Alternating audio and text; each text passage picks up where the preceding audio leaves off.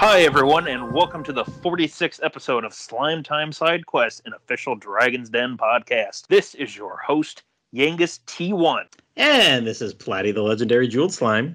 This week, we've brought an amazing cast together to talk about our best, worst, and most meh video games we've ever played.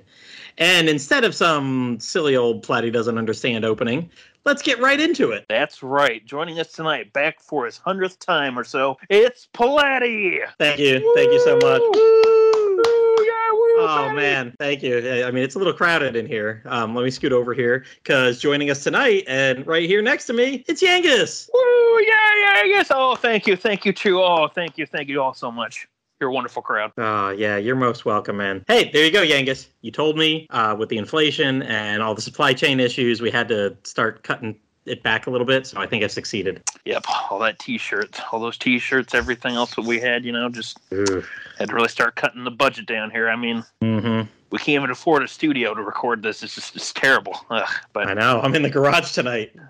Yeah, it's just cold. This cold Florida garage. It's a whopping 70 degrees out here. It's freezing cold. Man, you should have been in here earlier. It was like 98. Little known fact, Platy and I are always recording right next to each other down in Florida. I fly down there every time. Hey, I mean, it makes for good podcasting, right? No, we've never heard one complaint.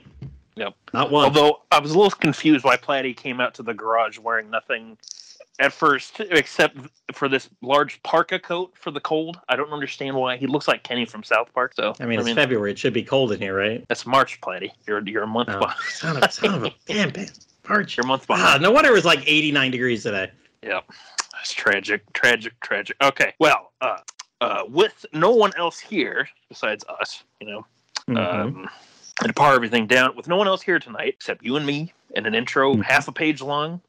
I'm forced to agree with what we were talking about before. Yeah. Yep. So, hey, Yangus, what do you think about this intro? What would you rate it? Like good, bad, just meh?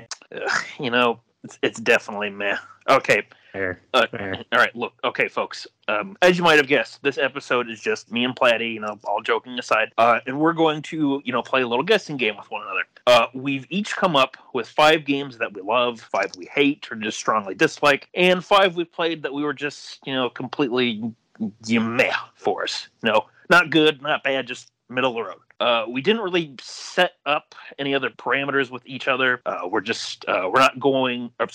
We're not just going to try to list them off, but, we're going to guess each other's list beforehand, see how well, we know the idiosyncrasies of each other.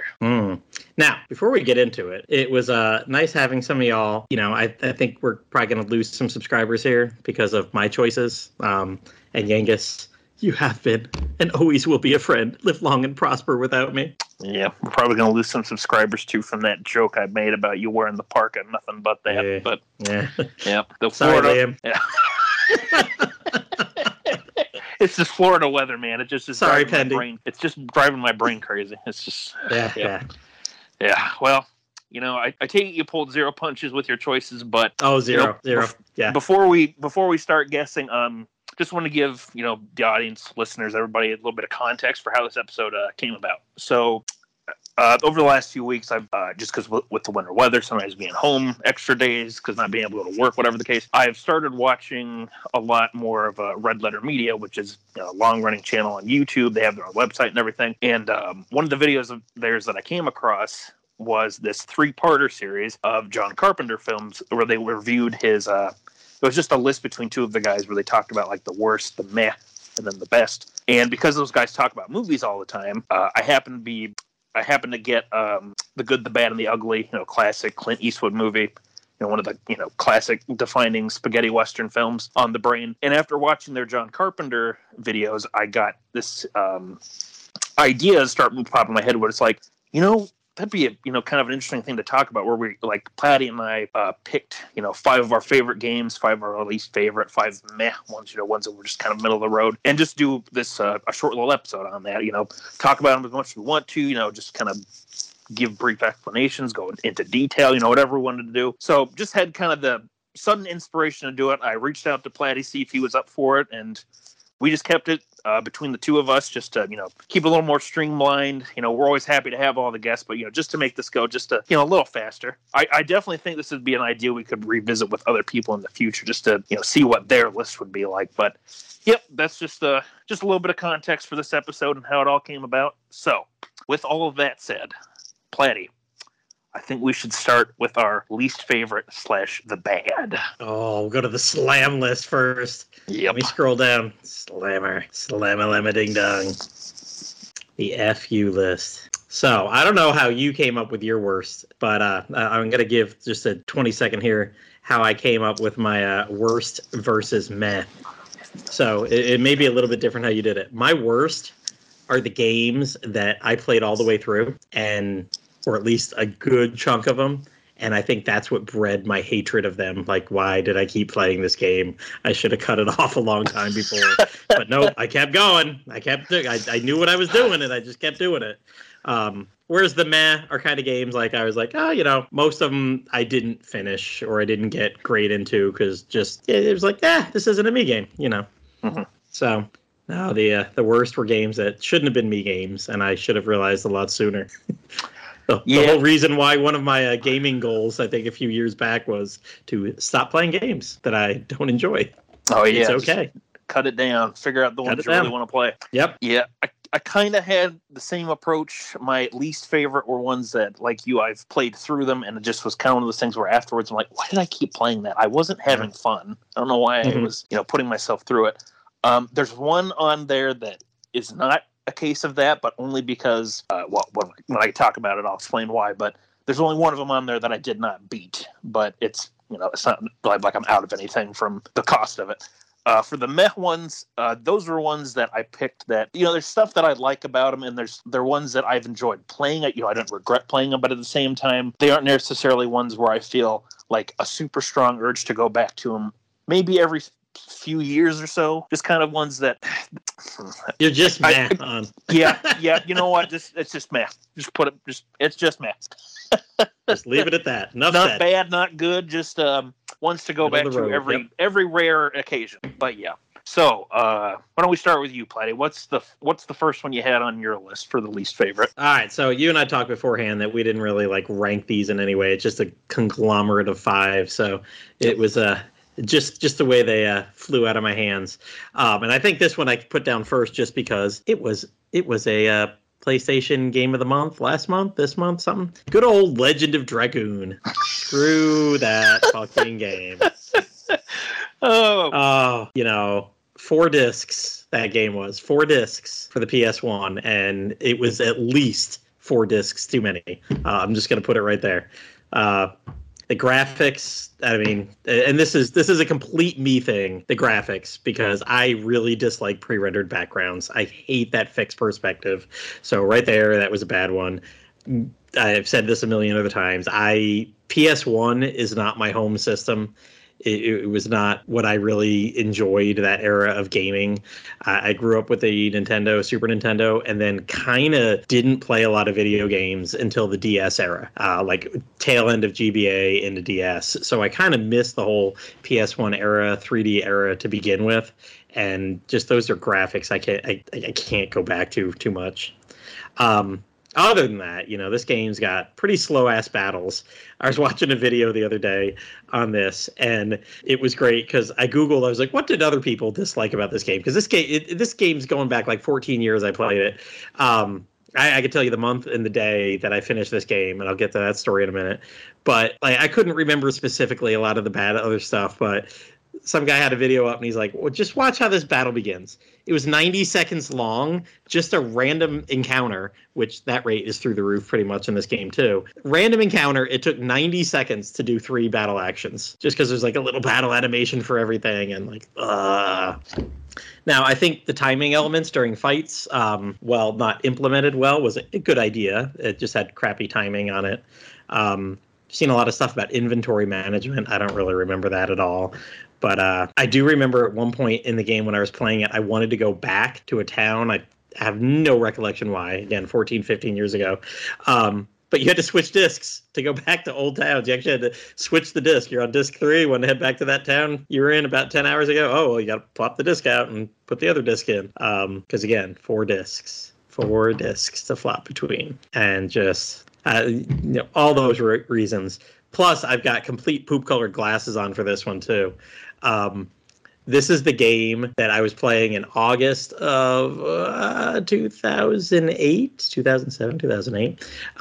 And like I finished it up, like the day I finished it up, towards the end of summer, right before school was beginning, my ex-wife walks in like, yeah, I think we should finally pull the chain on this one. Why don't you move out and we can start divorce stuff. So like, probably within like 3 or 4 hours of beating this game, that discussion began. So a lot of fond memories is what you're telling me. Yeah, lots of fond memories of this. Like, everything's great. I love my life now. Got a beautiful wife, beautiful kids. Thank goodness that break happened. But in the moment, that's a really like shitty memory to have. Like, yep. Like, and in the end, it was fitting. Like, thank God that I wasn't playing like Dragon Quest VIII that day. I mean. Oh, yeah. I'm glad this bad memory is associated with this bad game. No, it's weird how, like, that can happen. Like, you can get a song or a game or a movie or something associated with a memory that can be good or bad. And when you see it or you hear about it, you're just like, ugh. Well, don't worry. We're not going to talk about Legend of Dragoon anymore. You can sleep peacefully tonight now.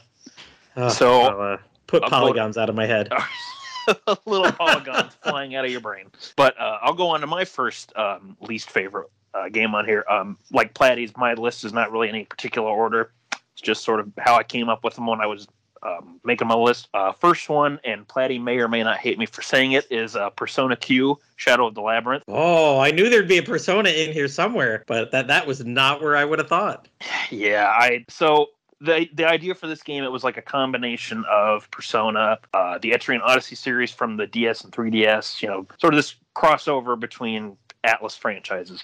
It was supposed to be like one of the big spin-offs for the DS. And, visually, I think the game looks fine. It's got the chibi look for the characters. The environments look good. The music's always good because, thanks to Soji Meguro, he always does a good job. But I just did not enjoy playing this game. And that, to me, is a big component, and that's pretty much why all of these games are my least favorite are here. Because, like, when you play an RPG, some people go in for the story, some people are more for the characters, exploration, all that stuff. I just want, a good solid gameplay loop. And I was expecting this was going to be more like the Etrian Odyssey games where, you have that team customization, the map drawing, and, there are elements of that. Like, that is present in Persona 2. I was going to say, those are both there.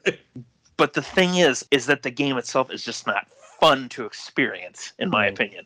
So I'm not a fan of how the combat mechanics work. It's cool that everybody can equip a sub persona, so they can help cover their strengths or weaknesses, or give them some extra skills and stuff. But the way the MP economy works in the game is just it's kind of not worth using spells because it drains your MP so fast. You can use spells to take out enemies faster to strike their weakness, and then you get a free cast of it the next turn, but you're still going to run out of MP really quick. And in a dungeon crawler, you don't want to have to keep going back to town or going back to the hub to get yourself healed up and only make a little bit of progress at a time. And you can get around this by using something that admittedly I use because I just did not give a crap after a while, and use the overpowered like Hama and Mudu spells, which basically kill all random encounters for 90% of the game. And if you start with the Persona 4 side of things, you get Naoto, who has instant access to both. So she pretty much becomes your MVP if you just want to breeze through the game and not worry about random encounters. Yep. And really, like, for dungeon crawlers for me, and why I was such a big fan of the Etrian series, was that the dungeons have a really nice, design philosophy to them, where you have your foes that are, placed in just the right ways, or each floor has a different sort of setup for them. You can find these little shortcuts and stuff. And I thought that there were parts of Persona Q that had some good design choices for like the floors and stuff. But my God, the further you go into this game, it kind of just felt like they were like, how can we make it harder? Just start putting a bunch of the foes, which are like the on-screen enemies, just start putting them in select places, and they're really intrusive and in the way. There's really odd dungeon mechanics, like, you have to carry this candle, and you can't let it burn out, or you have to solve these puzzles in order to get through these particular rooms and stuff. In the horror schoolhouse setting. Oh, you didn't enjoy the baby crying? sound over and over and over and over again? No, and I did not like the worst part of the game was I kind of knew about it before I got to it. Everybody kept complaining about the Inaba Pride exhibit, which is the fourth major dungeon. And I was like, well, it can't really be that bad. Oh, it's that bad. Oh, it's bad. Oh, it's that fucking bad. But no, there's just so... That was one of the things that really just started irking me too, because I got to the point with this game, and I normally don't do it, even with, like, regardless of what game. I put it down on the easiest difficulty setting and just pretty much blaze through it after a while, because I'm like, I do not give a shit about actually trying to learn and play this game the way it wants me to. I was interested in the story about the characters Zen and Ray, like the two new characters, and I liked how there was a whole theming thing going on with the labyrinth and how everything all played together with the settings and the environments of each of them. Like, even though this is on my least favorite list, there is stuff that I like. You know, it's like the other Persona games. There is stuff I like, but the gameplay side of things, I just did not enjoy it. I found it more annoying than fun. I didn't find some of the character interactions that were popped up all the time very interesting. I just got to the point where I was like, I just want to be done with the game. I did beat it, but there, like I said, there is some good music, and there's some really cool, like, little crossover stuff that does pop up for the Etrian stuff. Like, you have a battle theme by Yuzo Koshiro, who's the composer for the Etrian series, for one of the bonus bosses. There's also the design for Zeus in this game is designed by the guy who does the monster designs for the Etrian series. I forget his name, unfortunately, but it's this really cool, almost like a Colossus type of look, or what is that? Oh, the Titans. Excuse me. The Titans were the one that, like, Zeus had to hide away, or, like, locked away in Greek mythology. It kind of has, like, that sort of look to him, and it's a really cool idea. But yeah, I don't know. This game just, I liked the story elements, and I liked how Zen and Ray's their parts played into everything. And it was kind of cool with some of the interactions. Like, I liked how there's a scene late in the late game where Shinjiro and Koromaru actually make the choice to not let their personas get stronger simply because there's story reasons to it. But yeah, I just didn't find the game very fun to play. I just got really annoyed with the dungeon designs and the enemy and the foes. Oh my god, there's so many goddamn foes in this game. Like people say, like, oh, Etrian's hard because of all the foes. No, this fucking game is hard because of the foes. Because you can't get around them half the time, and you have to just run for your life. Well, you know what? I'm going to counter that for a second. And maybe my memory is completely wrong. And it probably is about all that. This game, I thought, I was amazed that I could beat a foe on the first floor before I had completed the second floor. Because it wasn't one like a card with the heart of diamonds or something like that? Is that the very first foe in this game? Or am I completely mistaken? No, you're right. You can beat it. I mean, you can beat you can fight any foe you want to. Oh, yeah, I mean, the fact that there's tons of them. I was gonna say, yeah. But yeah, there's just numbers I have no memory of, and that could have really been a big ass problem later. 100% agree. But that's the one thing I remember about this game is the foes coming from Etrian Odyssey, and I was like, oh shit! Like, one of them got me, and I was like, ah! And I beat it, like, going all out, like final boss level. Balls to the wall, use everything I have, and I was like, oh, it can be done. And then, of course, I didn't try again because I was raised on Etrian Odyssey. Don't do that. Yep. Don't do it until you're higher levels. Exactly. Yeah. But yeah, it's, again, like, even though this isn't least favorite, I don't think the game itself is just outright, like, everything is terrible about it, but just the design choices for some of the dungeons and the foe placement and stuff, it's more annoying than like challenging, and I'm not a fan of that. Like, that's why I like Etrian Odyssey a little more, and why it's one of my favorite series, because there's a nice balance for it. But anyway, I've talked about this one long enough. What's your next one, Platty? All right, my next bad one I'll go to, and this is definitely some like recency bias here. It's one I played through last year. I was big into the 3DS for a while last year for a period of a few months. I beat frickin' Mario Brothers Puzzle and Dragons. Oh, yeah, you did play that one. I forgot. Screw that game. I tell you, I had fun because it did have 8 worlds. I had fun through about the middle of World 3 or the middle of World 4.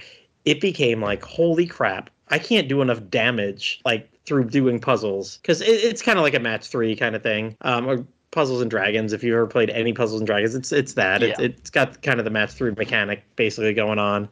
And you can pick characters to equip, like Mario. It's got like all the different Marios. You can have Mario, you can have like little Mario, you can have Fire Mario, you can have Swimming Mario, because there's all the different colors on the screen, and the Swimming Mario gives you more points if you match the blue ones, and the Fire Mario gives you more with the red ones. Well, kind of at some point around in the middle of the third or the middle of the fourth, I'm like, none of these guys are doing like enough damage. Like I cannot, I'm matching like crazy.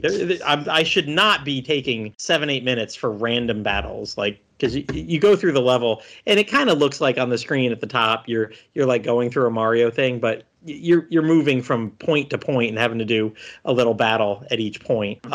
And I was like, man, these runs are taking way more than they should have. Like I'm on World 4-4. Why is it taking me like 25 minutes to go through World 4-4? Like it was like 8 minutes on one world ago. Like this shouldn't have. I got more powerful. They got more powerful. Like, whoa, where was this? And I started realizing there was a Mario and a Luigi character that if you use them, if you could trigger like a second or a third, I think it was a third cascade together. Like if you got a match and then they fell and another match happened.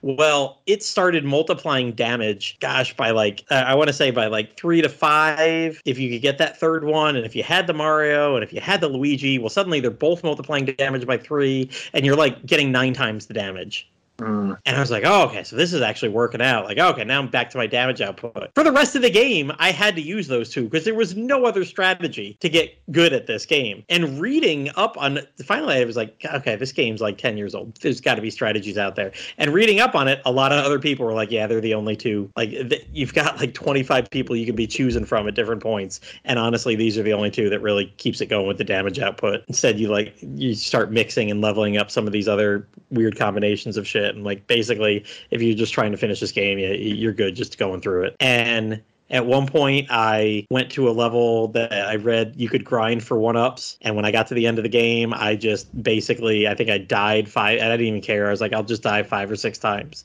on the last couple levels just because I got all these 1-ups. And I will sacrifice myself to just finish the game. Don't even care if it takes me 5 deaths to beat Bowser. No, I just want to be done with this game. And it just, the fact that it had all this customization there that could have been cool, and really it was like, no, you really got to just use these two if you're going to want to actually do anything.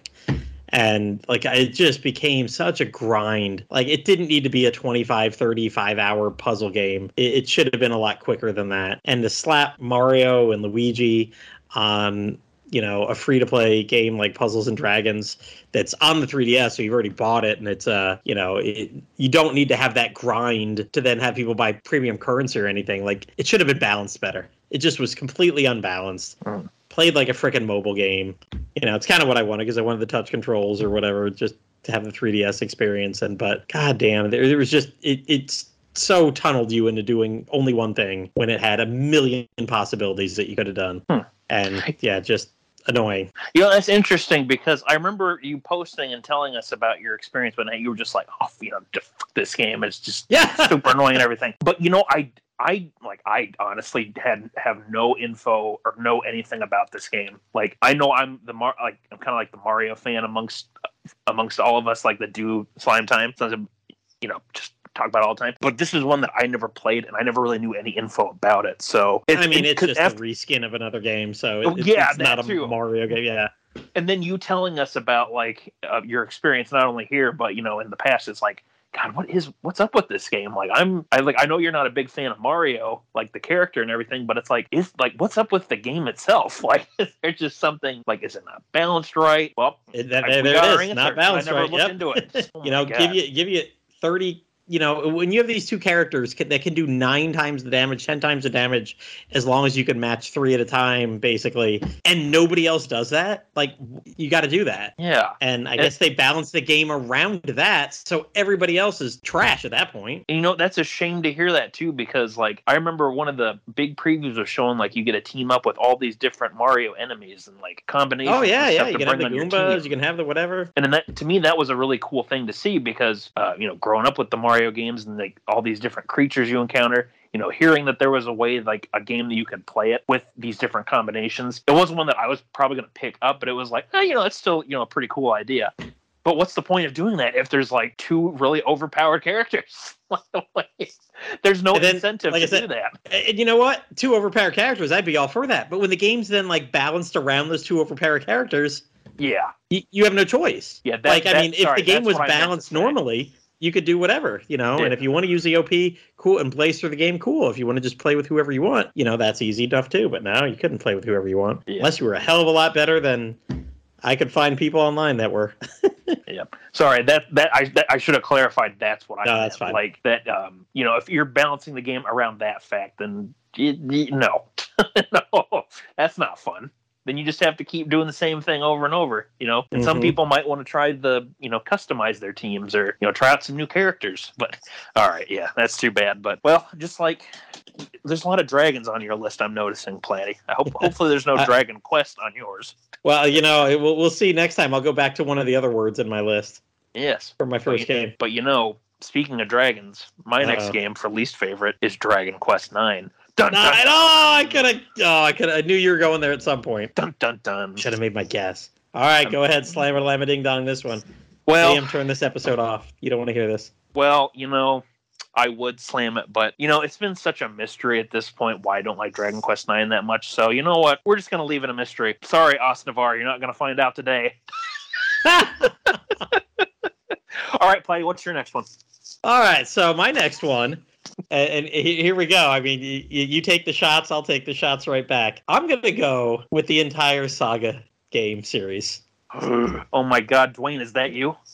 I'm going to wipe out all Saga here from my memory with one, and really the epitome of it all comes down to the Saga-inspired game, Legend of Legacy.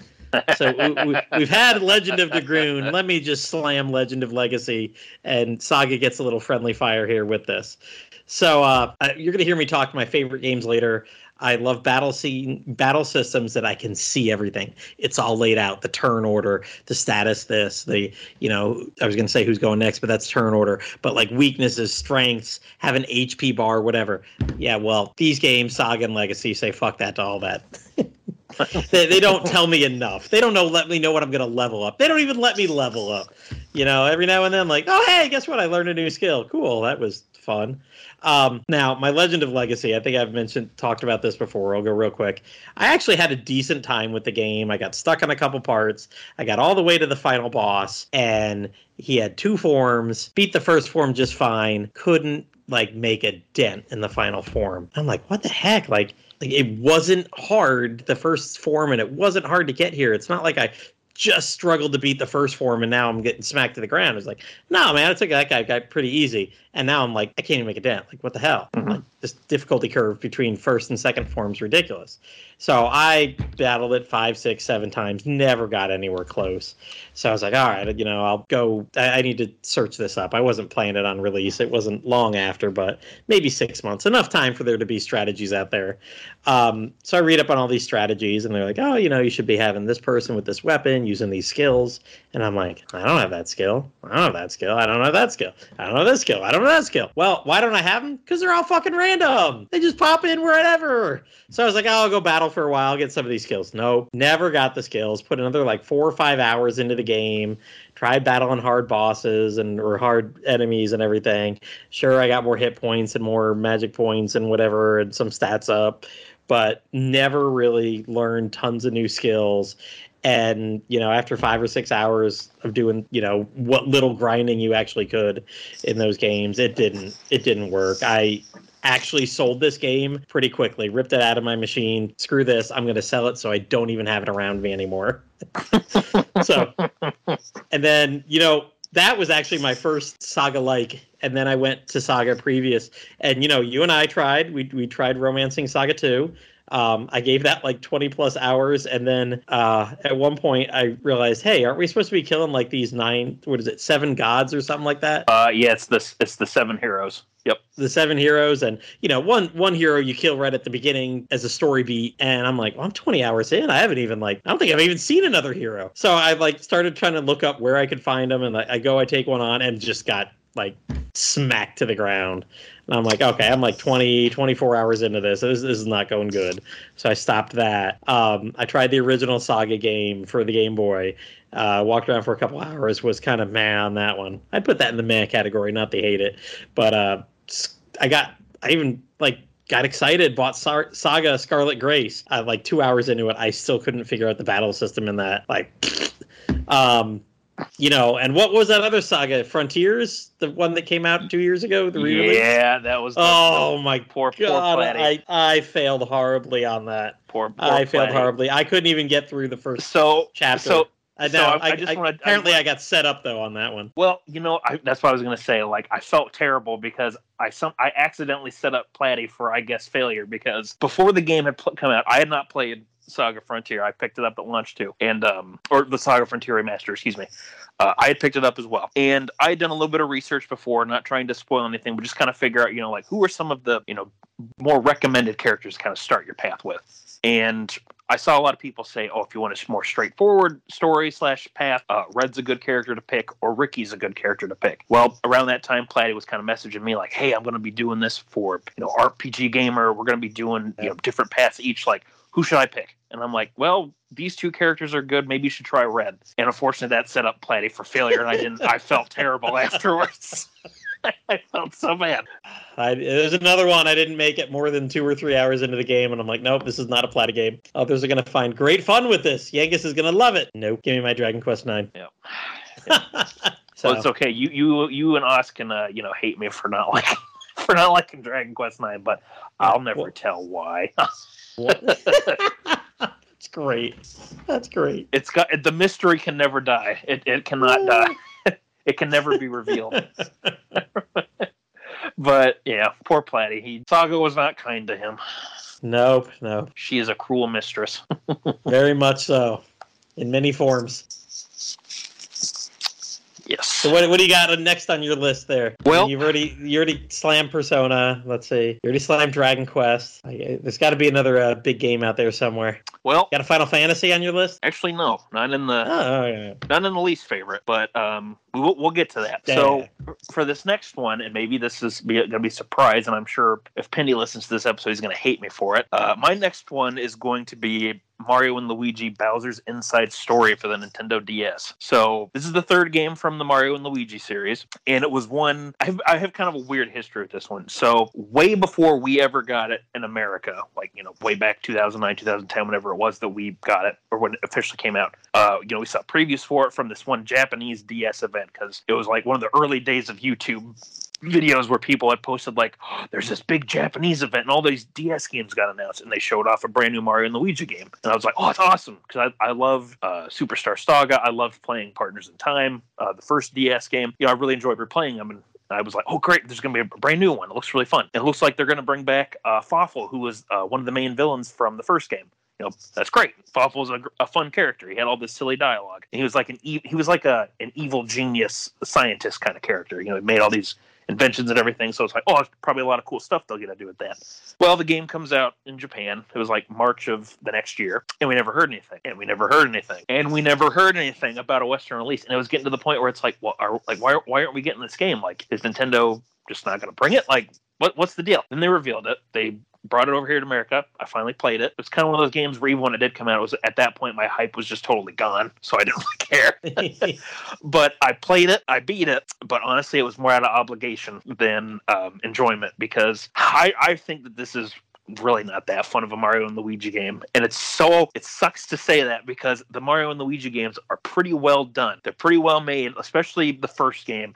And Partners in Time had its issues with some of its design choices, and like you had the adult Mario Brothers and the baby Mario Brothers as playable characters, but it still had a lot of that same kind of fun to it. I just really did not get it's one of those games where I just did not have fun playing it. And the concept is a cool idea. The Mario Brothers, they get shrunken down and they get inside Bowser's body because he eats them, because of Fawful, who was this returning villain. They're exploring through his body. You help Bowser overcome challenges on the overworld. You get to play as Bowser as well. It's been a long time since he had been playable in an RPG in the Mario series. Like, I think the last time he was actually playable, not counting his playable appearance in Super Paper Mario, like the last time he was playable in a turn-based Mario game was way back in like 1995-96 with Super Mario RPG. So, it's been a long time coming, but, from that perspective, it was pretty cool.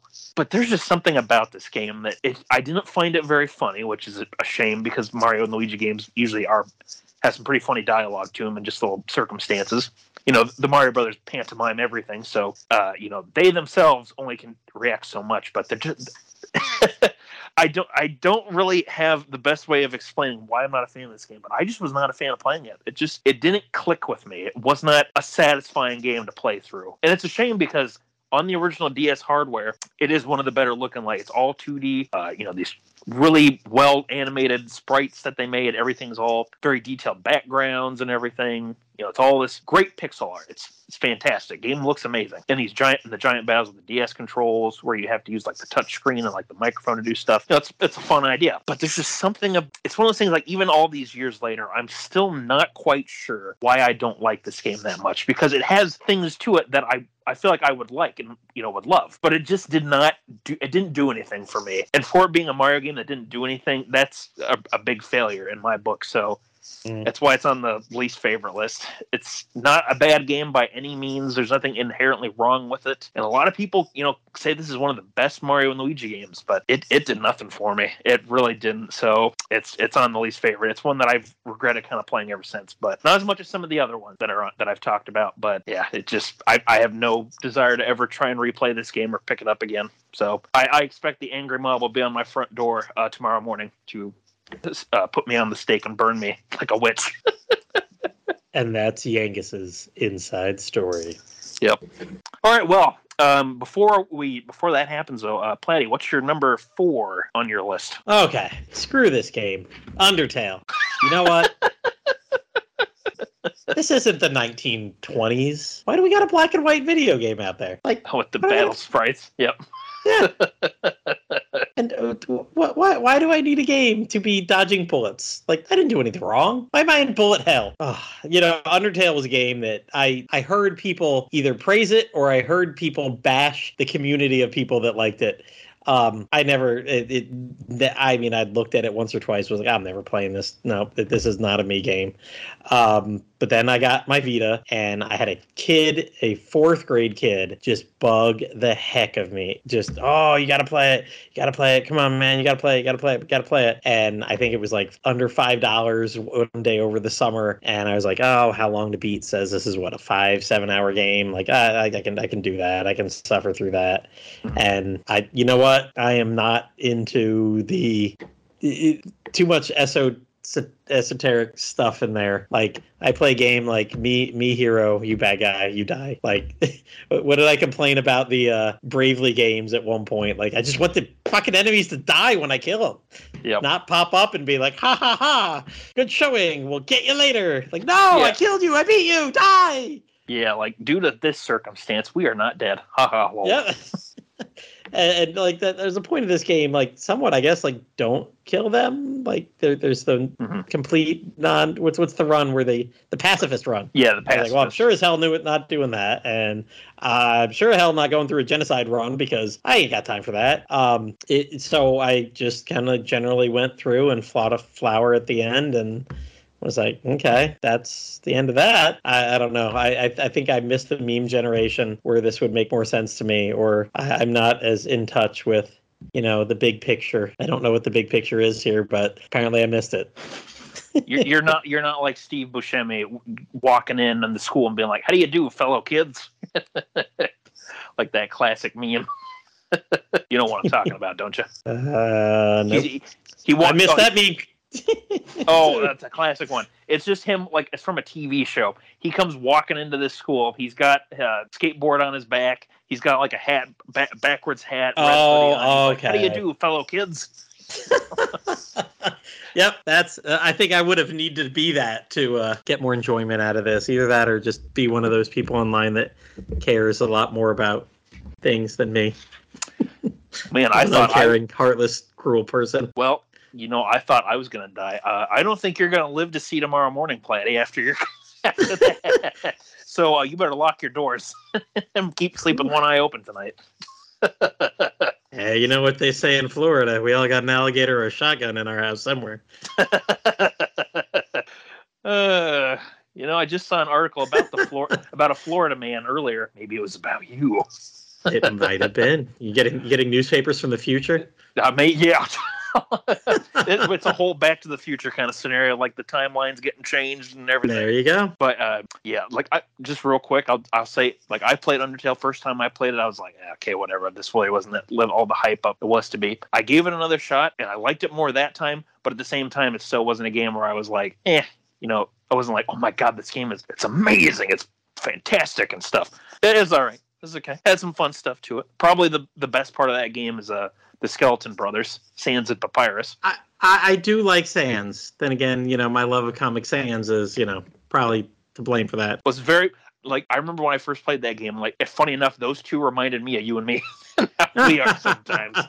Now, which one of us is which, I'll leave that up to audience interpretation. But yeah, that was just a game where I was okay on it too. But yeah, I remember you messaging, I think it was either me or like all of us, and you were just like, oh, fuck this game. What am I doing? What am I doing? Well, that's just not that was not a me battle system. That was not a me graphics. That was, I needed to care more about the story and the deeper implications, and I didn't at the time. Maybe it was where I played that entire game sitting in the science lab desk after camp for like 2 weeks straight. My kids were at summer camp, so I was like, okay, I'm done with camp every day at noon, but my son's not done till 3, so I'll just sit here for 3 hours. And I tried to put an hour of that every day and an hour of whatever else I was playing, but that got rough. Yeah. Well, it's never fun when you got to drag your feet through it too, but you gave it a shot. So I guess again, a game I probably should have been after an hour. Like, hey, this isn't for me. Yeah. Instead of the 5 hours, 6 hours, 7 hours of resentment that came later. Well, speaking of hours of resentment, let me go on to my number 4. So this is a game that we kind of talked about yesterday off the side when it came to music, because that's one of the few things of this game I actually really did like. The rest of it, though, can go to hell. And that is Bravely Default 2. Oh, I knew this one was going to be on your list. Oh, my God. So some of you who listen to us, you probably know I'm a big fan of the original Bravely Default game. All of its flaws and rough edges, everything. I thought the game was just a lot of fun. I really enjoyed how things were handled in it. I mean, the repetitive stuff, it's, take it or leave it. Wasn't really bothered by it. It didn't really, ruin my enjoyment of the game. Personally, I was just like, hey, more of the game to play. Great, awesome. I love this battle system. It's fantastic. But Bravely Second was one that I liked it. Okay. There's some of the writing in that one I'm just not a fan of, but I still, at the end of the day, I still enjoyed the game. It wasn't quite the same as the first one, but it had a good moment. It had its good. I can't talk. It had its good moments. Just some really great story bits from some of the side quests, especially later in the game. But just one for me. But wasn't one that I hated. Bravely Default 2. This is a game that I feel like I got bamboozled with because at first when I played it, we got the original demo for it, and I was like, oh, this demo, the game's really different, but this is a fun idea. It's more challenging. Kind of cool. The next demo comes out a few months later after some feedback from fans. And playing that demo, I was like, this is fun still, I think. Like, I think I'm liking this. There seems to be a lot of more challenge with some of these bosses for it seeming to be early in the game, but okay, whatever. Probably make more sense and be a little easier when you get the full game itself. Then with the full game itself comes out. And even though I got to the end, and I did the multiple endings, because you have to. Apparently, every time you think you beat the game's like, oh, just kidding, you actually didn't beat the game. That was just a hypothetical what if scenario. Like, what if you had beaten the game? And just fuck this game. Like, I just got so burnt out on it. And it really just did not have the elements of Bravely Default that I like. I was thinking like, okay, this is going to be more of like a return to form for the first game. And it really just didn't feel like there are certain points of the game where it felt like the first one. Like as soon as I got to that portion of it, Wiswald, which I think is chapter 2 of the game, if I remember right. You get back to the Elvis's homeland. You have this forest that's covered in this strange fog and mist, and all of these strange circumstances are starting to happen in this town of Wiswald. And a lot of the elements that happen in this portion of the game were making me go like, oh, this is what I was expecting from a Bravely Default game. Like, you have these characters that are like these NPCs who are in control of the Asterisks, who have their own little stories. They have their connections with one another. They get that build up. You get some of these details as you fight them. It was reminding me a lot of the first Bravely Default game, because that's kind of how that setup was, where a lot of those things were optional, and you get to learn more about these major NPCs that are in control of these other job classes. I like how that was handled, and Wiswald was feeling like that. The rest of the game, honestly, like even now talking about it and kind of remembering stuff, I couldn't tell you anything about half of the asterisk wielders, other than that, they had, this job class and they were your enemy. Like, there's nothing about them that really stood out to me, other than a select few, like the Wiswald ones, or the little girl from the the desert town, where she was in control of, where she's like the Beastmaster class. But I think that was mainly because the Beastmaster class is just so broken. Like, it just totally breaks the game's difficulty in half if you level it up all the way. But that's the thing, too, that I am not a fan of at all with Bravely Default 2. It's how it handles its boss encounters. Like, this has got to be a game that has some of the most difficult and annoying boss counters I've faced in an RPG that I've played. And it's because, like, especially as you get later in the game, any sort of attack or skill that you use, the boss will counter it somehow. They'll get an extra BP point so they can use another turn when it comes time for their action. They'll silence your character. They'll blind your character. They'll poison your character. They'll steal one of your turn actions. They'll lower your defense. They'll basically like throw everything in the kitchen sink at you if you so much as breathe at them. It just gets ridiculous, and you just kind of like, the whole point of these games is to use the job class system to your advantage. Take the fight to them, or like throw their own stuff back at them. But it's really difficult to properly do that. Like, there's no like sort of setup where it tells you like, this character who is in control of this job class is known to really hate it when he hears like an example would be the Bard character from the beginning or from one of the first parts of the game. Like, there should have been some sort of setup where it's like he's not really a fan of spellcasters. Like, someone was trying to practice their white magic or their black magic, and he suddenly went into a fit and silenced them. Nobody knows why he did it. That could have been like a build up to like, hey, when you get to that boss fight, be careful using spells, or like have a way to counter that. And there's just not that build up or that sort of player intuition / kind of foreshadowing like some other RPGs will do. They'll be like, if this boss, it's getting in this position, you don't want to attack it then. Like Final Fantasy does that with some of its first boss, where it's like, if they do this action, be careful, don't attack it, or gives you the idea of like, pay attention to the signs, or pay attention to what you're going to do. And just really, this game just felt like a slog. Like, I know I've talked about this game playing in the past. I don't want to keep talking about it too long, but if you want to hear more Yangus hatred of this game, go back to Games We Love to Hate last February. Yeah, I don't think, and it bugs the shit out of me too, that Square Enix has not once updated this game on the Nintendo Switch hardware to try and fix some of the issues that it has. Because one of the things that almost made me just completely just give up on trying to even finish the game was a time where I had not one, not two, but 3 songs all looping on top of each other, all different songs.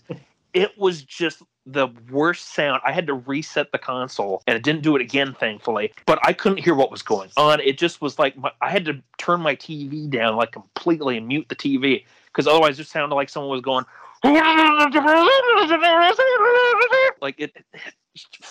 There's just a lot of problems with this game, and honestly, at this point, I just kind of hope they don't do another Bravely game. Just remaster the first one, bring it out on newer systems, find a way to cut down on the repetitiveness of the end game. Just don't make a new one, please. You can't do it.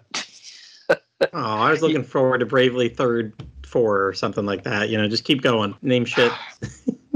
Naming conventions be damned. Yeah, and I didn't think that there was stuff that everything was bad about this game by any means, but I just did not have fun playing it, and that's my big thing, is that if I'm not having fun playing it, then like, what am I even doing? Like, I just beat it out of obligation because we were, came out and we were both excited for it. We're gonna do that. This was our Bravely Dragon, our double dragon race. Yeah, maybe because you were playing like a dragon too, and that game was like way better. It's funny because we both had like the opposite reaction. Like you really liked Bravely Default 2. I did, yeah. We're just kind of meh on Like a Dragon, just because lots of cutscenes, all that, being PS4, all that stuff.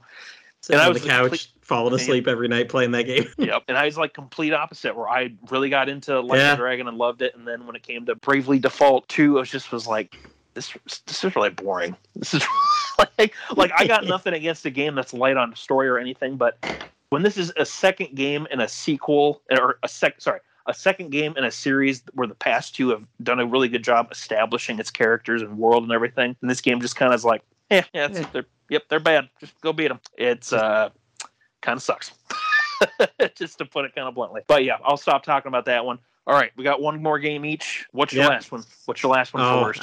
You can probably guess because you reminded me of it. So that happened before we started recording the episode. Actually, it happened yesterday. I had been playing the new Theatrhythm Final Fantasy game on the Switch, and I made a comment that I got to this game's music. The only response we got from our friend Platty was, "Oh shit," and no other context. But now tonight, we got to find out what it is. So, Platty, please tell the audience what Final Fantasy game it is. It's, oh shit, it's Final Fantasy 12.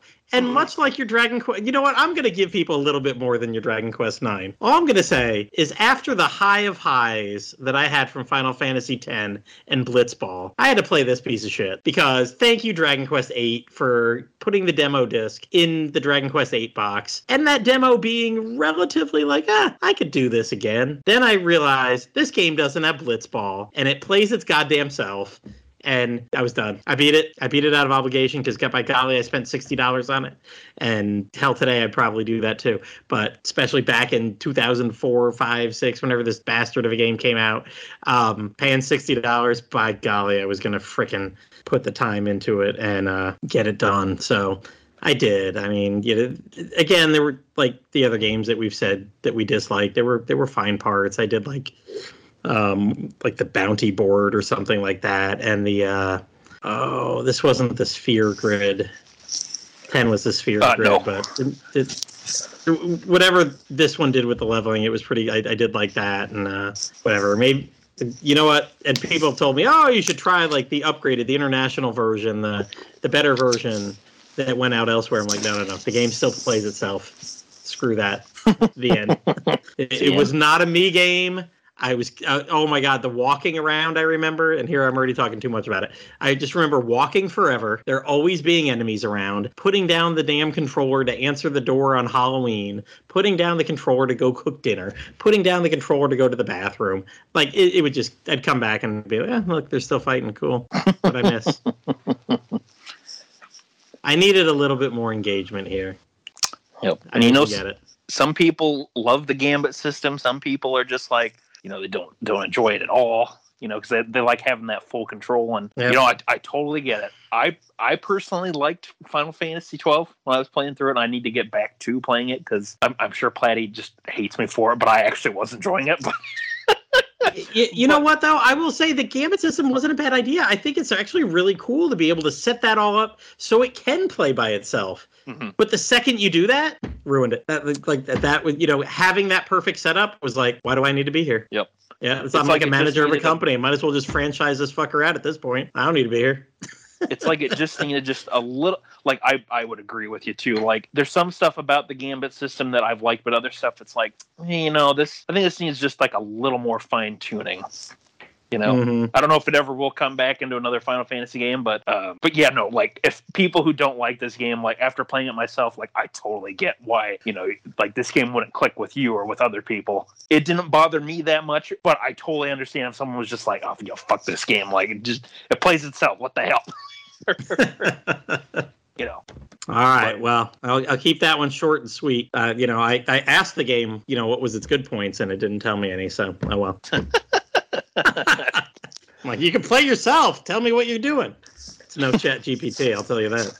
All the characters just look at the screen and shrug. Mm-hmm.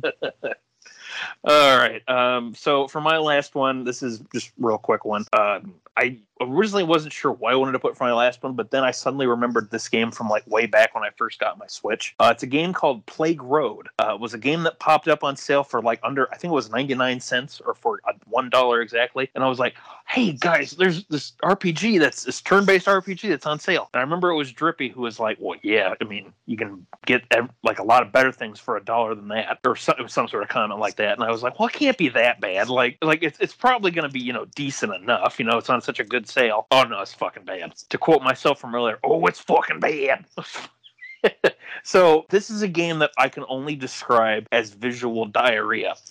So the colors are these obnoxiously bright, like oranges and yellows and greens and stuff.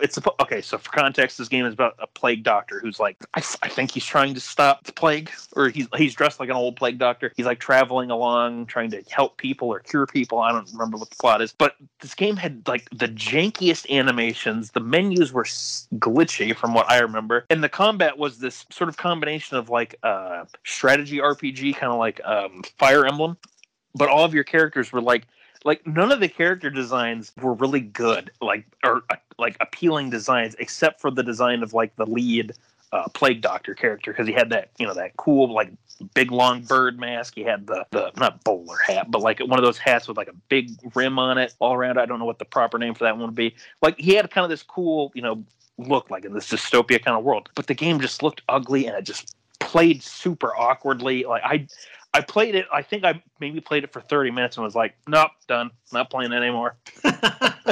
That's the only game on here that I, from my bad list, that I did not beat, just because I was like, nope, done. I tried. Whatever. $1 wasted, I guess. So, yeah, the only one I never beat was my Saga games. All of them. But what was this called? Plague Road or Plague... I think it's Plague Road. Like it's probably on my Switch purchase history. But I found out the developers of it have put out a lot of other shitty games like this too, where they're really glitchy or broken, or just like there's stuff that pops up that makes them impossible to beat. So it's like, well, it explained then why so many of them go on sale for such low prices. Hey man, this was on Vita too. Yep. Did you find it? Yeah, it's got one. Let's see. It has one review for the Vita. That review is a 42 out of 100. Oh, that's generous. Yeah, this was a game that I actually just thought about just before we started recording this, and I was just like, oh my god, I remembered that game. I hated that game. It's perfect. Oh, this is great. The blurb here is awesome. Plague Road looks great. And that in itself is an accomplishment.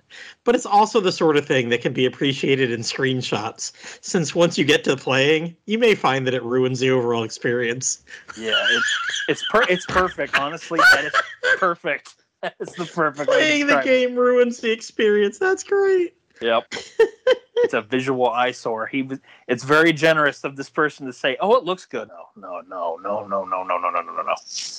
Let's see, did anybody ever review the Switch one? Oh, the Switch did get 3 reviews at 50, 60, and 70. Oh my god, that's way too generous. It's like the Ice Climbers thing all over again, though. Maybe I'm just in the wrong here. But, yeah. Ice Climbers number 33 or whatever out of 100. Yep. Oh, well, whatever. I did not like this game. This is a game that I was like, well, sometimes I've bought games on the cheap on the eShop, and I'm just like, okay, whatever. This is one of those ones where it's like, I kind of want that $1 back. But all right, that's enough of the negative, though. I think we should move on. On to the wonderful games. Onto the meh. We got to go to the meh. We got to get to the middle of not the sandwich, because the middle of the sandwich is the best part, but the middle of the I don't know, the pancake stack. I don't know. They're the okay pancakes, or I don't know. Bad analogy aside. All right, what do you got for? Okay. So So before we get started, I will admit for all of mine, I don't have a whole lot to say. So I don't know how much you have to say for your meh ones, but I'm good with just firing them all off. Just boom, boom, boom, boom. Just talk about them real quick. All right. So, I don't want to get death threats. So this is the death threat portion of my thing here. Like these are some games. These are some games I put on this list. Well, people are going to stop listening after whatever your first one. Yeah, you're never going to hear. If they haven't stopped listening already, I'll start. I'll start with a. I'll start with the. Was it the slow ball right up down the middle or something like that?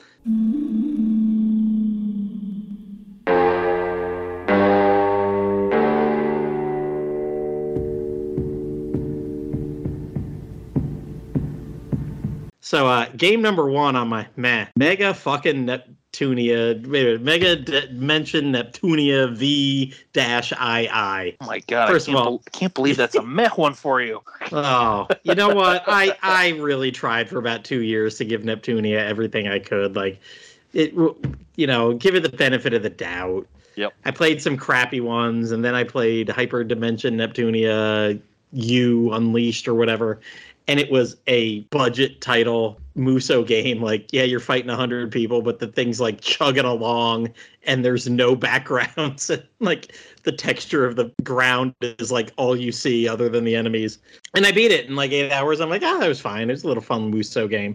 And then I took the review for Mega Dimension Neptunia VII on the Switch. And you know what? Really, everything here is symptomatic of the whole series. There's just so much fucking stupid shit dialogue in these games. And it's all inane. Oh, blah, blah, blah, blah, blah, blah, blah, blah, blah. Oh my God. Like, and I have had to quit games because I've skipped through dialogue and then I don't know where to go. And I'm like, well, screw that. I'm done with this one. Same thing kind of happened here. I made it 5 hours into this game, and the battle system, the encounter rate was ridiculous. The battle system kept adding new stuff. I'm like 5 hours in. What the hell are you adding to the battle system at this point? And it was like, oh, and now you can do this, and you got to do this. And I'm like, oh my God, this is a freaking budget title game. Like, how many battle things are going on here? And it just, then I read, like, I was just on the first world of like 4, and like the gameplay kind of changed at each world. I'm like, no, I'm not. No. This is average to below average series. This is average to below average every game, and they just make it worse by throwing so much fucking dialogue and so many freaking gameplay systems that shouldn't really matter, but ridiculously do, but not in a good way. So Mega Neptunia, all Neptunia, screw y'all. Man. And it's not like I hate it. Like I had fun for a few hours, but I can't. Like I wouldn't call these games to hate because they're made to be budget titles and they're made to be meh, and they are.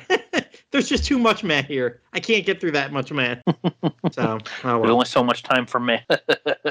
All right. For my first one here, going to go back to the original game of this series, the first Dragon Quest game. So this is one that it is meh, but I do like it.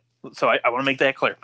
If this is one of those games where if I want an RPG fix, but I don't want to play something that's like going to take me forever, like this is one that I'll pick up and play every now and then because it's like, oh, Dragon Quest 1, that only takes, especially with recent versions, it only takes a few hours to beat it. You can have it done in a weekend or something like that, if even that. It's a simple, one character adventure. You're traveling around. You have this semi-open world that you can go around in, and you're trying to save the princess, defeat the Dragon Lord, all that basic stuff. And it's one that, if I just need a little bit of an RPG fix, I'll play that one. It's not super deep, even by today, even back then, I don't think it was that deep. I don't know.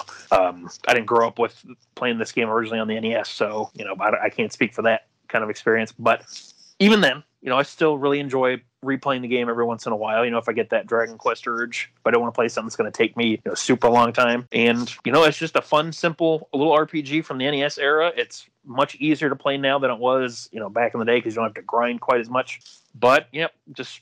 That's all I really got to say. It's, Dragon Quest 1. You're either going to love it or you're going to be like, it's fine. Yeah, I don't see anybody out there putting this on a top 10 list of best, historic, yes, meaningful, yes, but in this day and age, you're not going to, holy fucking shit, this is the game that got me into Dragon Quest in 2023. Yep. So, all right, you ready for this one? Should I be prepared? You should be prepared. All right. I was bound to bring this game up at some point. I should have known. I mean, so we'll go back. You went back to NES days. I'm going to go back to SNES games for a couple minutes here. Earthbound. Oh my God! All right, send your angry hate mail to Platty, everybody. Yep. That's Slimetime Podcast at gmail.com. This is a special request from Yangus. Emergency. Just put cancel Platty in the title. You don't need to say anything else. I'll know what it means. There you go. I'll call in. So our cancel guy. I gave this game a fair shot. What is it? Right before the pandemic hit. So like 3 years ago, right about now, I was playing it for an RPG backtrack episode, and I think I made it a dozen hours in. Mm-hmm. I got to town 4. No, I'm in the desert. I did not cross the desert all the way. So what is that, between town 3 and 4? You got to the Dusty Dune Desert, which is right before Fourside. Okay, so that's where my quest ended. I died in a desert. My bones will be found there. Bound to the earth forevermore. I mean, you know what? It was okay. Again, I didn't hate it. It was just, I get it. This is a SNES game from the 90s, and I think after 10 hours, if I didn't have a backlog of 100 other modern games, maybe I'd keep playing this. And you know what? Maybe back in SNES days, had I grabbed that game, it probably would have been one I played because that was the type of games I played back then. But now playing it too late, I think, just kind of like you with Dragon Quest. It's not the one to play in the series right now. I'm like, it was fine, but I did my time with it. I now know what it is. I see half of it or whatever. Yep. Well, remember everybody, just send your angry letters to That is slimetimepodcast at gmail.com. Hashtag cancel Platty. Yep. It's too late. You're just gonna be gone. Just gone. All right. Well, we're gonna take a little detour for mine. We're gonna go someplace a little more tropical because we're gonna go to Ys 8, Lacrimosa of Dana. So whoa. Yeah, curveball there probably for you. Hey, Platty. Wow. I know. Q never saw it coming. Like So go ahead. So I will make it clear, I don't hate this game by any means. I think it's a really solid entry in the Ys franchise. But my experience with this game has really been shattered because of an event that happened in, I think it was 2021, December 2021, or I think that's when it happened. I remember I just remember I was okay. You remember what happened. So. I now get the context of this. Yes. So I had really gotten back into the game after having not played it for a while on my Vita, because that's the original version of the game that I had.